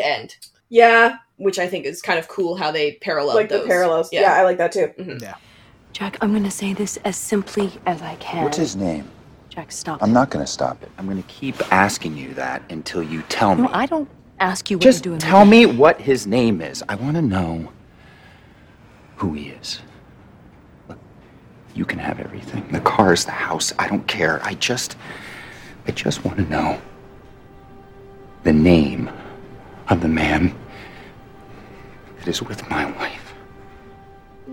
He says that she can have whatever she wants, like the house, the car, whatever. Like, you don't say that, you idiot. I know. It's like in a lawyer's office too. She's like, "Can I record that for my records?" Like, are you new here? But, like, he's a doctor, so he's like, I can buy new things. He's got a lot of money, you know. I guess that's true. He doesn't care about the money aspect. What's that like? I want to be rich enough to not care about money. Yeah. He just wants to be a control freak. That's all he wants. Ew. So here's my next question that I think we need to talk about. If you, like, watching her in this moment, is she genuinely afraid that if she told Jack who he was, that Jack would come and hurt him? I mean, I definitely, if I was Sarah, I would not tell Jack who it is. Like, he does go and, like, beat up Christian. Yeah, I mean, he has a pretty friggin' volatile temper. I mean, he felt very betrayed by Christian, and he knows Christian and everything. But, like, do you guys think that he would go and, like, hurt that guy? I think literally no good could come from Jack knowing who that is. Yeah. You know? Mm-hmm. Yeah. I think that's correct. And I think if Jack, like Christian, was drunk enough, he would make some very difficult decisions. Right. So in his office at the hospital, Jack has Sarah's phone records. He's calling every single number on there, lying as if he found Sarah's phone to try and find her new partner. Christian shows up and tells Jack he's being a creep, which he is. Jack calls the next number and Christian's phone rings. Jack starts freaking out, asking why Sarah would be calling him. So the thing that I really love, well, not love, but, like, I think is really masterful about this scene is the subtext in this scene, because Jack already shouldn't have Sarah's phone records. And then if he thought that what he was doing was okay, he would say, "Hi, my name's Jack Shepard. I am Sarah's ex-husband, and I'm trying to figure out who her new partner is. Are you her new partner? I've got her phone records." If he thought that what he was doing was okay. But the fact that he's lying so that people will give him information, he knows what he's doing is wrong. He knows, he knows that, like, if he didn't think it was wrong, he would tell the truth. Yep. He knows that people aren't going to give him information because what he's doing is bad. He's crossing boundaries. Yeah. Yeah, hi. I met a woman on the train, Sarah, and she dropped her cell phone, and I don't even know her last name, but your number was in her phone, so I was just wondering... I'm sorry, forget it. Hey. Just give me a minute, Dad. I asked you to give me a minute here. What's this? Why are you dialing all the numbers on Sarah's cell phone? Because one of them is him. You gotta stop this, Jack. It's over. Not until I know his name, where he works, where he lives, when they first kissed. I want to know what it is about him. Damon said on the commentary, "Hi, my name is Jack Shepard. I'm an obsessive psychopath." And I really liked that moment because that is like, we already knew that the way that Jack was written, as unlikable as he often is, was purposeful. Yes. And they're doing this on purpose. Yes. But, like, even though Damon was making a joke, it really does, like, hammer home the fact that he meant to do this. You know, they weren't trying to make Jack likable in this moment. They didn't think he was doing an okay job. Like, Damon saying, "I'm being an obsessive psychopath," really shows us that they were trying to make him look like an obsessive psychopath, you know? They didn't miss the mark here. What a choice to do that to your protagonist. Yeah. Yeah. Well, and also, like, Damon has said in the past that, like, a lot of Jack's, like, daddy issues and some of his personality is drawn directly or, like, inspired from himself. Mm-hmm. Oof. And so a lot of this is Damon saying, yeah, I have parts of myself that I just don't like. That's a self-read if I've ever heard one. Mm-hmm. Like, I think that he said that he has, like, an okay relationship with his father. I don't know if that was, like, I have an okay relationship with him now. I don't know if any of the writers on this show have okay relationships with their father. Yeah. Yeah, well, like, and I think this, like, carries over to something like The Leftovers. Right, yes, of course, yeah. Where, like, your main character having, like, these big, like, emotional things that he doesn't know how to deal with and makes him, like, not great sometimes. Mm-hmm. Yep. So, yeah, Jack just doesn't want to hear the fact that he's being creepy, even though apparently he knows that he is. You know? Yeah. Like, I think the fact that he's lying really signifies that he knows that what he's doing is wrong. Mm-hmm. And he's doing it anyway. Yep. Well, my question is, and it's less important, but, like, why didn't Jack know that the number he was dialing was Christian's? Yeah. I know my dad's phone number. Because, like, this is, like, yeah, in, like, early 2000s before, like, iPhones and really, like, cell phones took off. Like, everyone knew each other's phone number. And, like, even now, I still know my mom's phone number and I know my dad's phone number, so I can not pick it up when he calls. Those are, first of all, friggin' beautiful read. Absolutely gorgeous. Second of all, I don't know anyone's phone numbers except for my mom's. Mm-hmm. Like, that's it. Mm-hmm. Yeah, you're right. I think, like, Christian walking in maybe distracted him, and, like, that's the only really way that I can make that make sense. Or, like, maybe it's his work phone or something. I don't know. Yeah. Or maybe it's a number that Jack didn't know he had. And that is, like, even more triggering and makes it worse for him that he didn't even know that he had this extra phone. Yeah, I think that's probably okay. it. Well, that definitely, like, adds something to the story, I feel like. Because there's no way he didn't know. Mm-hmm. There's no way. Mm-hmm. So Christian tries to walk in and Jack asks him to leave because he's doing something, and Christian doesn't leave when he asks. And Jack is obviously being creepy, but Christian is also going against some boundaries here, so they're both kind of in the wrong. It's almost like they were made for each other. I think Jack was made from Christian. No, but you know what I mean in terms of, like, those energies? Yeah. There was a blooper on Lostpedia saying that Jack's degree on his wall, like framed on his wall, misspells his last name. So, oops, props department. Oops, set deck. That's the art department. Yeah. There were a few books on Jack's bookshelf in his office, including the Bible, Dark Horse, Valhalla Rising, Dirty Work, and Harry Potter and the Prisoner of Azkaban. Oh my god, taste. You had the best one.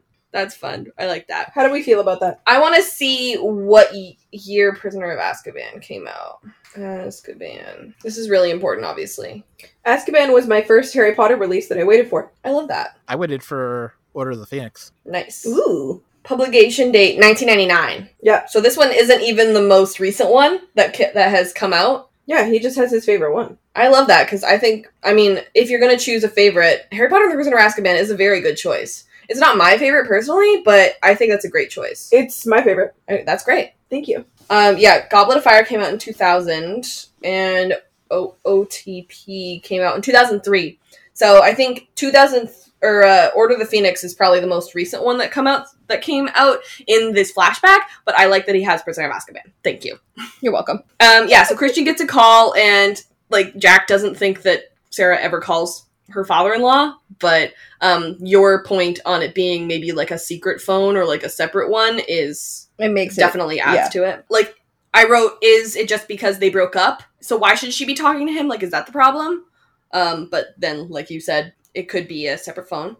Does Jack genuinely think that Sarah left him for his own father? Mm-hmm. Mm-hmm. And why? Because he's obsessed with his dad. Yeah. He's obsessed with always coming in second place to his dad. So if he comes in second place in work and in his marriage, that's daddy issues 101. Mm-hmm.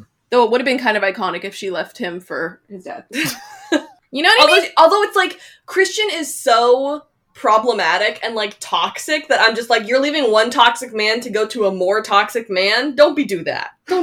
No. Christian has cheated on Margot in the past.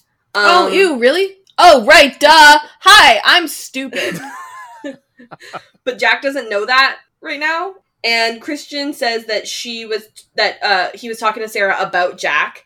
And so I'm okay, so now that you've heard that, why isn't that okay? I just think Jack's irrationality is taking over. Yeah. That'll do it. So then Christian's hey, I know about being obsessive. And Jack's being drunk is not obsessive. Is that your medical opinion? And also, it's an addiction. By definition, yes it is. Are you a doctor? Those are sister words. Yes. You know? Yeah. One might even call them synonyms. Mm-hmm.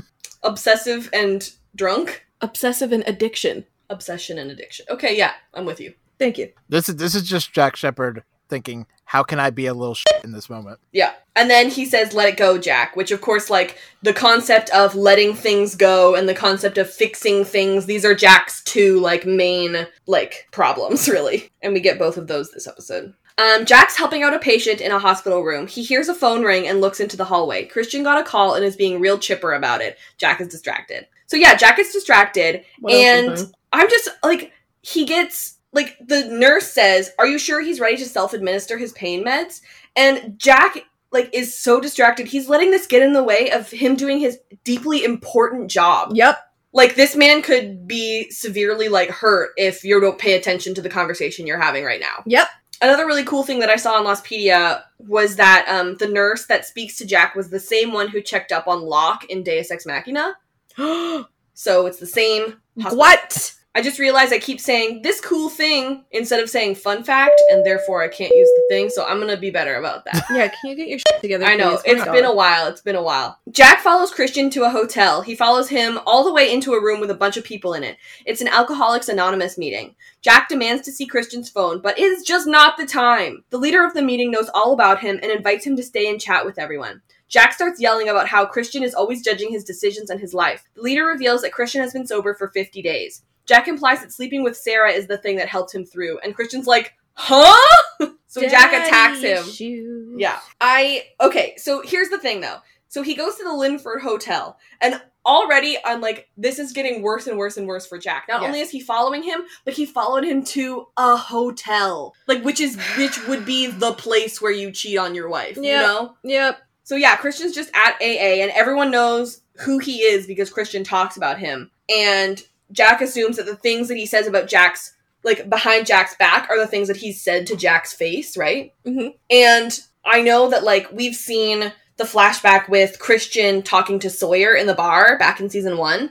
And the things that Christian says behind Jack's back are actually usually, much kinder and more honest. So that's, extra sad. So there was this really awesome quote that Damon said during the commentary that I pulled out. And he said, in poker, we call this pot committed. And it basically means you've put so much money in on the bluff that you cannot fold your cards. And that's where Jack is right now. It's kind of like, okay, I was wrong, but now I'm going to yell at you about something else. Ooh, yeah, so it's just like moving the goalposts. Yeah. Yeah. It's just like, I was really mad, and now I'm here, and it turns out that I made a mistake, but now I don't want to be embarrassed about being wrong, and so now I'm just going to yell at you about something else. Just going to double down. Yeah. Yep. Me during any argument.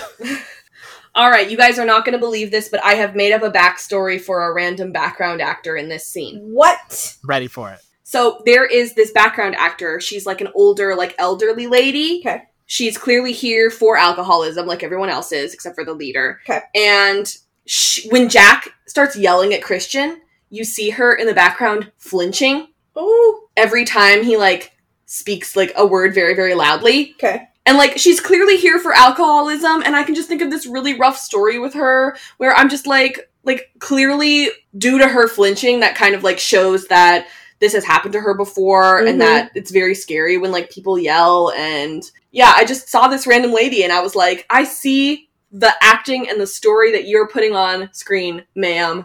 Thank you. She's really putting it out there. Yeah. Yep. So, yeah, I'm sorry to that lady, and, or her character, and I hope that you're doing okay. Thank you. Aww. She says, or the leader says that, Christian has been sober for 50 days, which is awesome. Yeah, that's a huge achievement. It is. Christian has had issues for a really long time. Jack implies that what helped him turn that corner was sleeping with his wife, and Christian to that just says, I'm your father. Is that your explanation as to why it's not true? Like, why wouldn't you just say, well, that's not true? Yeah. Instead he goes, I'm your father. So? That doesn't answer any question. And so Jack, beats him up. I mean, that wasn't called for. Yeah. Which is, like, the part where that I wonder, like, does Sarah know that Jack can get violent, and that's why she, like, wanted to protect her boyfriend, or whatever, from, like, Jack's temper? Yes, I think that's 100% the case. Yeah. Yeah. Jack sits in a prison cell. A guard lets him out. Someone posted his bail. He gets out to the lobby and finds Sarah. She tells him that Christian called her. He was drunk out of his mind. Jack follows her outside and sees a guy waiting by the car for her. He asks about him, but she still won't say anything. So Jack went to jail for assaulting Christian. I mean, yeah. He was in the middle of an AA meeting. I don't think it was going to be optional. We've got some witnesses here. Yeah. It's interesting that we never get a flashback of Jack going to court for stuff. Because it's clear he's done a lot of things. Oh, yeah. How would you guys feel if they're like, this man's doing my spinal surgery. Let me Google him real quick. Oh my god, can you imagine? He has charges for assault. That doesn't make me feel great. That actually makes me feel really bad. Yeah. Like, it makes sense, like, I have to do criminal record checks for my job. Yeah. But, I mean, I work with kids. I'm a teacher. But I feel like, you know, doctors should also not have criminal records. I don't know. You know who else shouldn't have criminal records? Cops? That's correct. Wow. Controversial. Is it? Yeah. This is a really cool parallel because he is also incarcerated in the Island storyline. Oh, yeah. So those kind of go together there.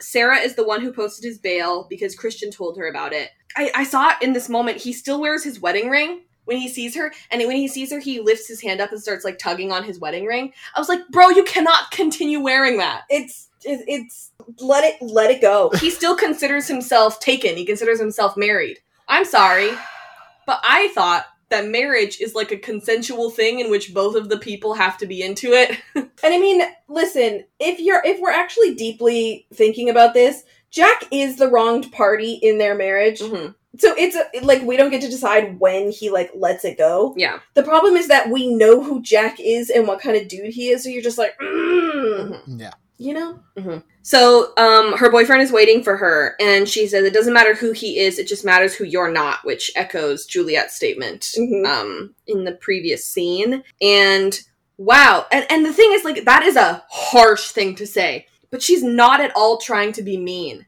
Like, you can tell that she's being genuine, and she's just actually sad for him. Yeah!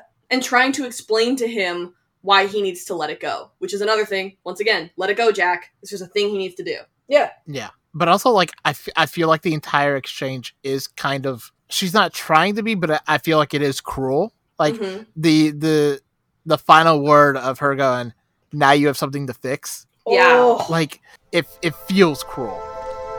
Sarah. What? Is that him? What difference does it make? It just does. It's not gonna change Look, I want to anything. know. I need to know who he is. It doesn't matter who he is, it just matters who you're not.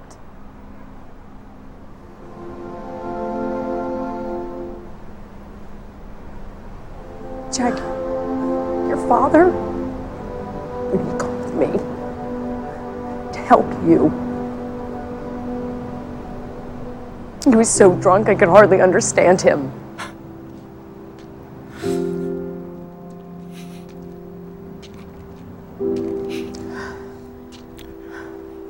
Look at the bright side. Now you have something to fix. It's brutal. Like, that's something you think, but you do not say. Yeah. That's what one might call an inside thought. Yeah. I also, like, wonder about the choice, like, her choice to have her boyfriend be there. Like, I don't know if she expected Jack to...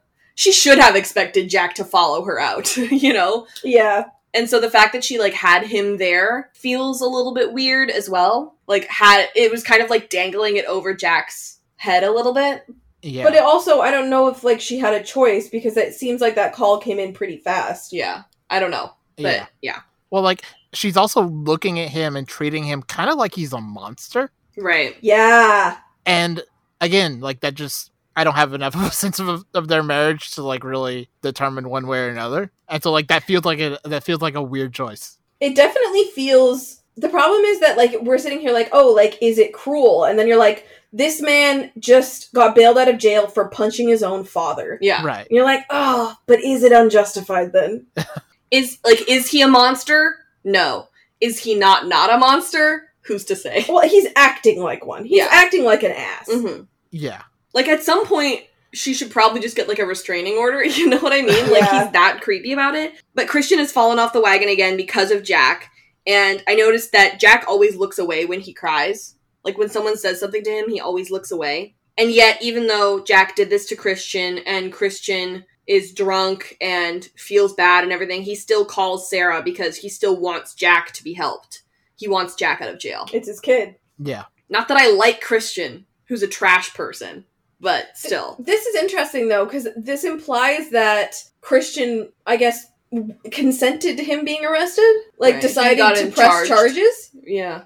So he pressed charges and then had Sarah bail him out. So I'm like, in my mind, I'm wondering if Christian wanted him to go through that humiliation and purposefully chose Sarah to bail him out rather than bailing him out himself. That was my next question. Why didn't he ask someone else to go? Why didn't he ask Margot to go? He asked Sarah to go. It was a punishment. Yeah. Sarah, who's a teacher, how much was his bail? Probably a lot. Oh, yeah. Do you guys think Christian paid for the bail money and she's the one who just had to go, or what? Jack did give her everything in the settlement, so she probably has quite a bit of money now. Yeah, that wasn't even on the record, though. And that was, like, 2 days ago that he even said that? So, yeah, I don't know about that. Well, you got me there! And we don't get to know anything about the guy because Jack doesn't get to know anything about him. So, we also don't know. Yeah. And this whole arc, the whole flashback, this episode, is all about that guy. It's centered around that guy. That's the guy that we want to know about. But we don't get it because Jack doesn't get it. I love that. Yeah. Yeah. Well, and then for Christian, like, this becomes, like, another thing of, like, Jack screwed this up. Yeah. Right. You know? This is another thing in Jack's life that he ruined. His dad was on the straight and narrow for the most part, you know? Like, he was getting sober. Maybe Jack's the episode implies that Jack's actions pushed Christian back onto the wagon or off the wagon, I should say, to, like, where he ends up, you know, accidentally killing someone and, you know, getting exiled to Australia. Like, it becomes another thing of, like, this is Jack's fault. It's like, this flashback is set 2003 or 2004. I think it would have been cool if, like, we had seen... I don't think that it's like this, but, like, it would have been cool if in Two for the Road, when we see Christian at the airport with Ana Lucia or something, that he was, like, a little beat up or something, and then we could put those two, like, decidedly, like, right beside each other. Yeah. In the timeline. Like, that would have been really cool if that was, like, one of the last things that Jack ever, like, got to see Christian about, and then he went straight to Australia or something. Yeah. Which would have hurt even more. But that's not confirmed. But I think that definitely was, like, part of that arc. And I mean, like, obviously, because we, like, I know I personally like, don't suffer from an alcohol addiction. I don't really know how, like, any of that works psychologically. I do wonder if part of Christian relapsing was due to the obvious trauma of what Jack did, and partly because, and maybe this is just because of who Christian is, I'm not saying this is anything to do with alcoholism, but who Christian is as a person, to punish Jack a little bit. Mm-hmm. Yeah. Well, and, like, this also, like, connects back to Jack's mom telling him that, like, this is your fault. Right. Exactly. Yeah. You know? And, like, if you're told something enough times and you see enough evidence, you're gonna start to believe it. Yeah. That's what I had for the episode, other than spoilers, of course. Mm-hmm. So now it's time for segments. Our first segment is our Best Line Award. My Best Line Award goes to Sawyer and Kate for... You okay, Freckles? Yeah. You? Just swell. I requested that cage, but what? He's, like, just trying to, like, cheer her up and stuff, and it's great. Thank you. And mine goes to Ben for... So I guess I'm out of the book club. For some reason, that line is always, like, iconic to me. Mm-hmm. And mine goes to Sawyer trying to talk to Carl going, Oh, you ain't gonna talk to me? What, you got more important things to do? Yeah. That's good. That's really good. Because Sawyer's like, I certainly don't. Okay, so now it's time for Man of Science, Man of Faith, and we've got an easy one this time because our main character is Jack. Yep. Do you guys think Jack is a man of science or a man of faith this episode? I mean, it's always a little too easy to say that Jack's a man of science. Mm-hmm. So I guess, like, what the question really should be is, can we see man of faith Jack at all this episode? He doesn't have any science to back up that he can just escape. Right? Like, he is taking a little bit of faith on, like, yeah, I can just get out of here because I'm Jack Shephard and I can do anything. Yeah. Of course I can leave. Yeah, and I think he also has, like, faith that he will be able to fix his marriage in the flashbacks as well. Mm-hmm. Yeah. But like, coming with that, it's like he would mask it as science because he'd be like, my hypothesis is that if I do this, this, and this, my marriage will come back together, when really he's just disguising that as science when it's really actually just faith. Yep. Yeah. Okay. The next segment is Hurley's Walkman.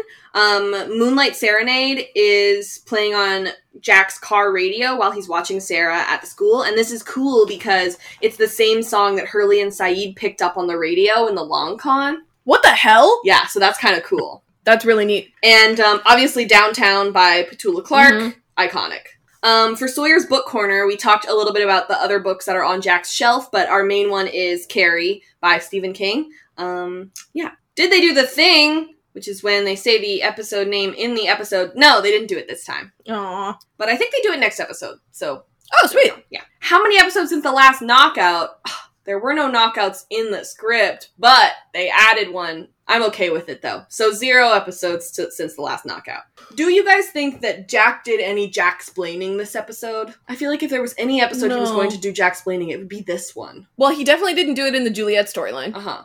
Did he Jack-splain, like, something to Christian? Did he Jack-splain something to Sarah? I don't think so. No. Wow, can you guys believe it? It was more about his feelings and how he was perceiving certain events. Man, should we abolish this segment? No, because it'll come back. Okay, I'm gonna write down 8 episodes since the last Jack-splain. Does this episode pass the Bechdel test? No.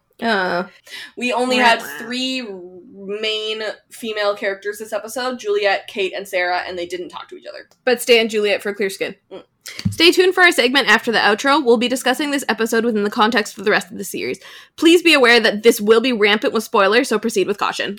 Thank you so much for listening to this episode. Our music is Terminal by Good News Tunes. Thank you to the creators and community at Lostpedia. We truly would suffer without them. Truly. Especially me when I'm doing my summaries. Our spoiler song was composed and produced by Francis Neves.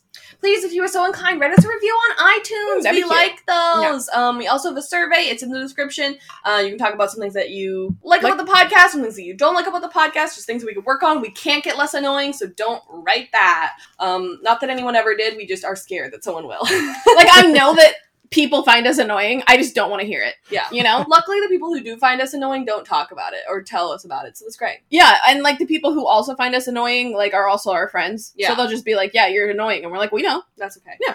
Or You can, if you don't feel like putting in the effort of writing a whole ass review, go ahead and just give us those little stars. I like stars. We like stars. Yeah.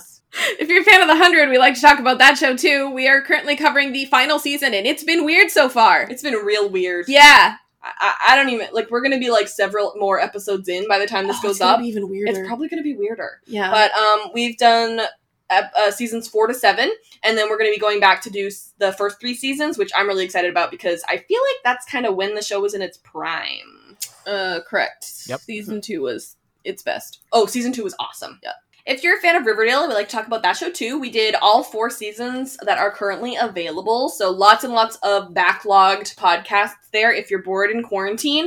And it has been renewed for season 5 and season 6. And I'm so excited that about. That podcast is fun because we do nothing but relentlessly dunk on it. Oh, it's so with fun. love. With so much love. Yeah. Truly. So if you're ready to hear us make fun of something but with a lot of compassion, there you go. That up. If you're a fan of Stranger Things, we like to talk about that show too. We've done all of season 1, and we are doing all of season 2 throughout all of 2020. We're going to do season 3 in 2021, and then hopefully we'll have season 4 by then. Who's to say? Who's to say? If you're a fan of Star Trek, we like to talk about that whole franchise. We did all of season 1 of Star Trek Picard, and so now we're trying to figure out what we're going to cover next. But spoiler alert, I'm probably going to bully Sam into talking about Voyager. You can follow @TheAffictionados on Twitter, Facebook, Tumblr, Instagram, Redbubble, YouTube. Mostly Twitter, but I do post GIFs of all of our favorite Line Awards on Tumblr, so please support me over there. Thank you. And our Patreon is patreon.com/TheAffictionados. If you have a spare $1, we would really appreciate it, because hosting this many podcasts is actually super expensive. Yikes. Yeah. You can follow me personally at Robin E. Jeffrey, that's ROBYNEJEFFREY, pretty much everywhere. And you can follow me on Twitter at Britannia, which is BRITTANIA with an underscore at the end, but you shouldn't. Drew, thank you so much for coming on the pod! Yay! Yeah, I was really glad to be here. Now, if Robin wants to call me out in the rest of this episode, she can just do it directly to my face and not on another podcast. Oh, it's true. Yeah. Where can we follow you? At the Drew Koenig, and go follow my podcast at Lost Cause Pod and Tendry Ducks, and go read a Star Trek. Follow his podcast. Go and check out our episodes. Yes, there was much nonsense.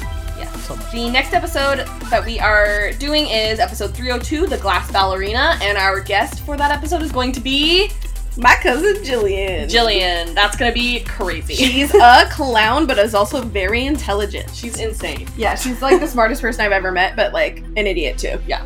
So I'm looking forward to it. Okay, love you, bye. Okay, love you, bye. Drew, say something. Drew, say something. Oh, I missed my line. See y'all. Stop in the name of spoilers.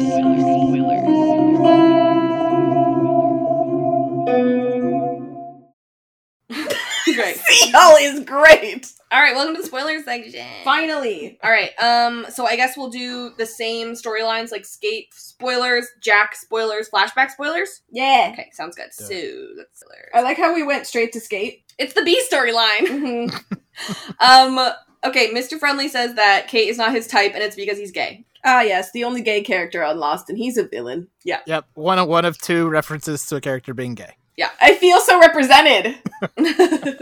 By Mr. Friendly. My next one was just that, like, imagine watching Carl grow up from a child. This is kind of like Ben stuff. Imagine watching Carl grow up from a child just to torture him because he wants to get with Alex. Yeah, it's toxic masculinity at its finest. Yeah, true. Like, he does make the point later that, like, the reason why he does this is because if Alex gets pregnant, she will die because pregnant women die on the island.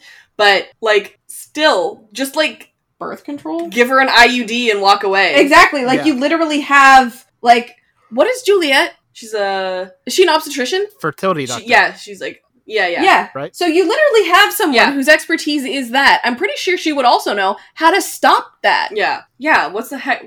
Should they not just be, like, giving out IUDs in your, like, welcome package? Oh my god! But, like, my thing is that it's just, like, he has clearly, I mean, all these kids, the teenagers are here. What? There's, like, Alex and Carl, and they're the only teenagers here, right? Yeah. They're the only ones we see. So, like, it's like, has Carl been here his whole life? And if so, you, like, look at that 9-year-old, and then he grows up, and you're, like, totally chill with, like, sticking him in room 23 and, like, putting him in a cage, and, like, I don't know. That's, like, rough. I mean, it's Ben. Yeah. It's Ben. The dress that Kate is wearing is actually Alex's, and that's revealed next episode. Ew. What do you mean, ew? Ben took her clothes and put them on another woman. Yeah. And it was not in a nice way. Sure. That's but weird. Next episode, she says, actually, it looks better on you, so you can have it. Oh, okay. So it's kind of nice. All right. Next scene. Okay, so, they must have knocked them out to get on the boats, because one thing that we don't know yet is that they're actually not on the right island.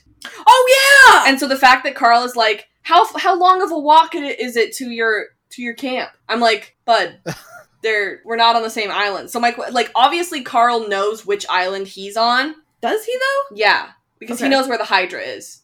Okay. So he knows what island he's on. He must think that Sawyer's like camp and stuff is on this island. Yeah, or else probably. it doesn't make sense. So the reason why they had to knock them out was to get them on the boats, right? Because they had to take them across the like channel, I guess. When do we find out that they're on a different island? Episode 304. Okay, sweet. Yeah. Does Carl not know that they're on the island? Are they all living on Hydra Island right now just to build the runway, I guess? Probably. Because that's what they're all working on. Yeah, Carl must think that the survivors live on Hydra or this doesn't make sense. Yeah, I don't... Yeah, Juliet shocks Sawyer and it's a meet cute. That is the funniest meet cute I have ever seen. She's just like, hey. Girl meets boy, boy meets girl. Girl... Yeah. Girl electrocutes boy. Girl tases boy.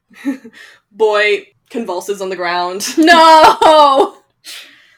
In the commentary, Liz said that Sawyer is not Juliet's thing and that Jack is way more interesting to her. Oh my god, when was that? At the end of season 3. Like they record the audio commentaries after every season. Oh my god. So at the end of season 3, Juliet was like, oh yeah, Liz was like, Juliet's not interested in Sawyer. Boy, I got news for you. Yeah. I'm like, yet? He's a different man soon, okay? Exactly. Yeah. So yeah, Carl goes to room 23 after this, and we find him later this season there, which is where Walt was held for a while. Okay, so here's the thing. We know that Ben wants Carl in there because of the whole Alex thing. Mm-hmm. My main question is, like, we don't see Ben talk to Carl. We see Juliet and friendly with Carl. Why is everyone else complicit in Carl's incarceration? I guess because Ben told them to. Yeah, because Ben said so. Like, yeah. Like, that's all that we can possibly say, right? Because, like, what else? Well, because... I don't know. Mm-hmm. Well, because, like, there are all the moments from, like, season 2 of, like, Friendly going, yeah, we don't want him to find out about this, which is... Yeah. Yes. Supposedly supposed to be Ben. Mm-hmm. So... Yeah. I guess he is, like, this like, boogeyman within the others now. Yep. It's just hard because, like, he's a kid. And, like, clearly they've all watched him grow up as well. And, like, they just have to listen to him. And, like, he got, like, full-on beat up. I feel bad for Carl. I have, like, a really special place in my heart for Carl. And for a while, like, there was this thing on Twitter where everyone was doing, like, those tiers and stuff. You guys remember that? There was like a thing where it was like a tier maker, like TIER, right? And then you'd like put your favorite characters in like the tiers as to like if you liked them or didn't like them or whatever. And I put Alex and Carl in like my top tier, and everyone was like, "Huh?" And I was like, "What?" I was like, "Is this a weird opinion? Do you guys not like Alex and Carl?" I was like, "Huh?" Probably because they're so minor. And Carl especially. Yeah, I just love them. I mean, love their love. Alex, I would put in my tier. I don't know about Carl. Yeah. It's just that like. Clearly, they're willing to, like, go to such lengths to be with each other. Like, I just love Alex and Carl. That's all I had for that storyline, so we can move on to Jax as long as everybody else doesn't have any more. But, why is Juliet sad when she's looking in the mirror and listening to Downtown? Like, clearly we know that she has been there for 3 years, even though she was not supposed to be there for that long, and that Ben has been really weird towards her, and she's not allowed to leave and everything, so... I don't know why it is, like, that day in particular that she's really sad, or if she's just sad every day, or... Yeah, I think it's just one of those things if you think about it, and it's like, oh, I'm sad now. Oh, I made myself sad. Yeah. Drew, do you want to talk a little bit more about Carrie and why it would be Juliet's favorite book? Yeah.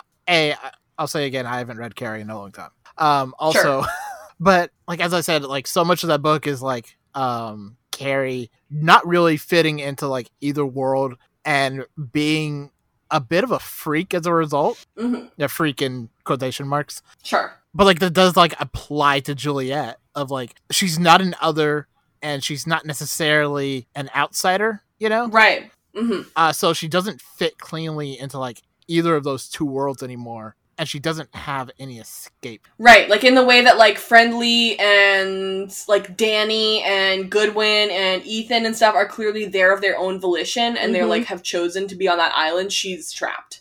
Yeah, and like Juliet doesn't have the option of going nuclear and killing everyone at her prom. You know?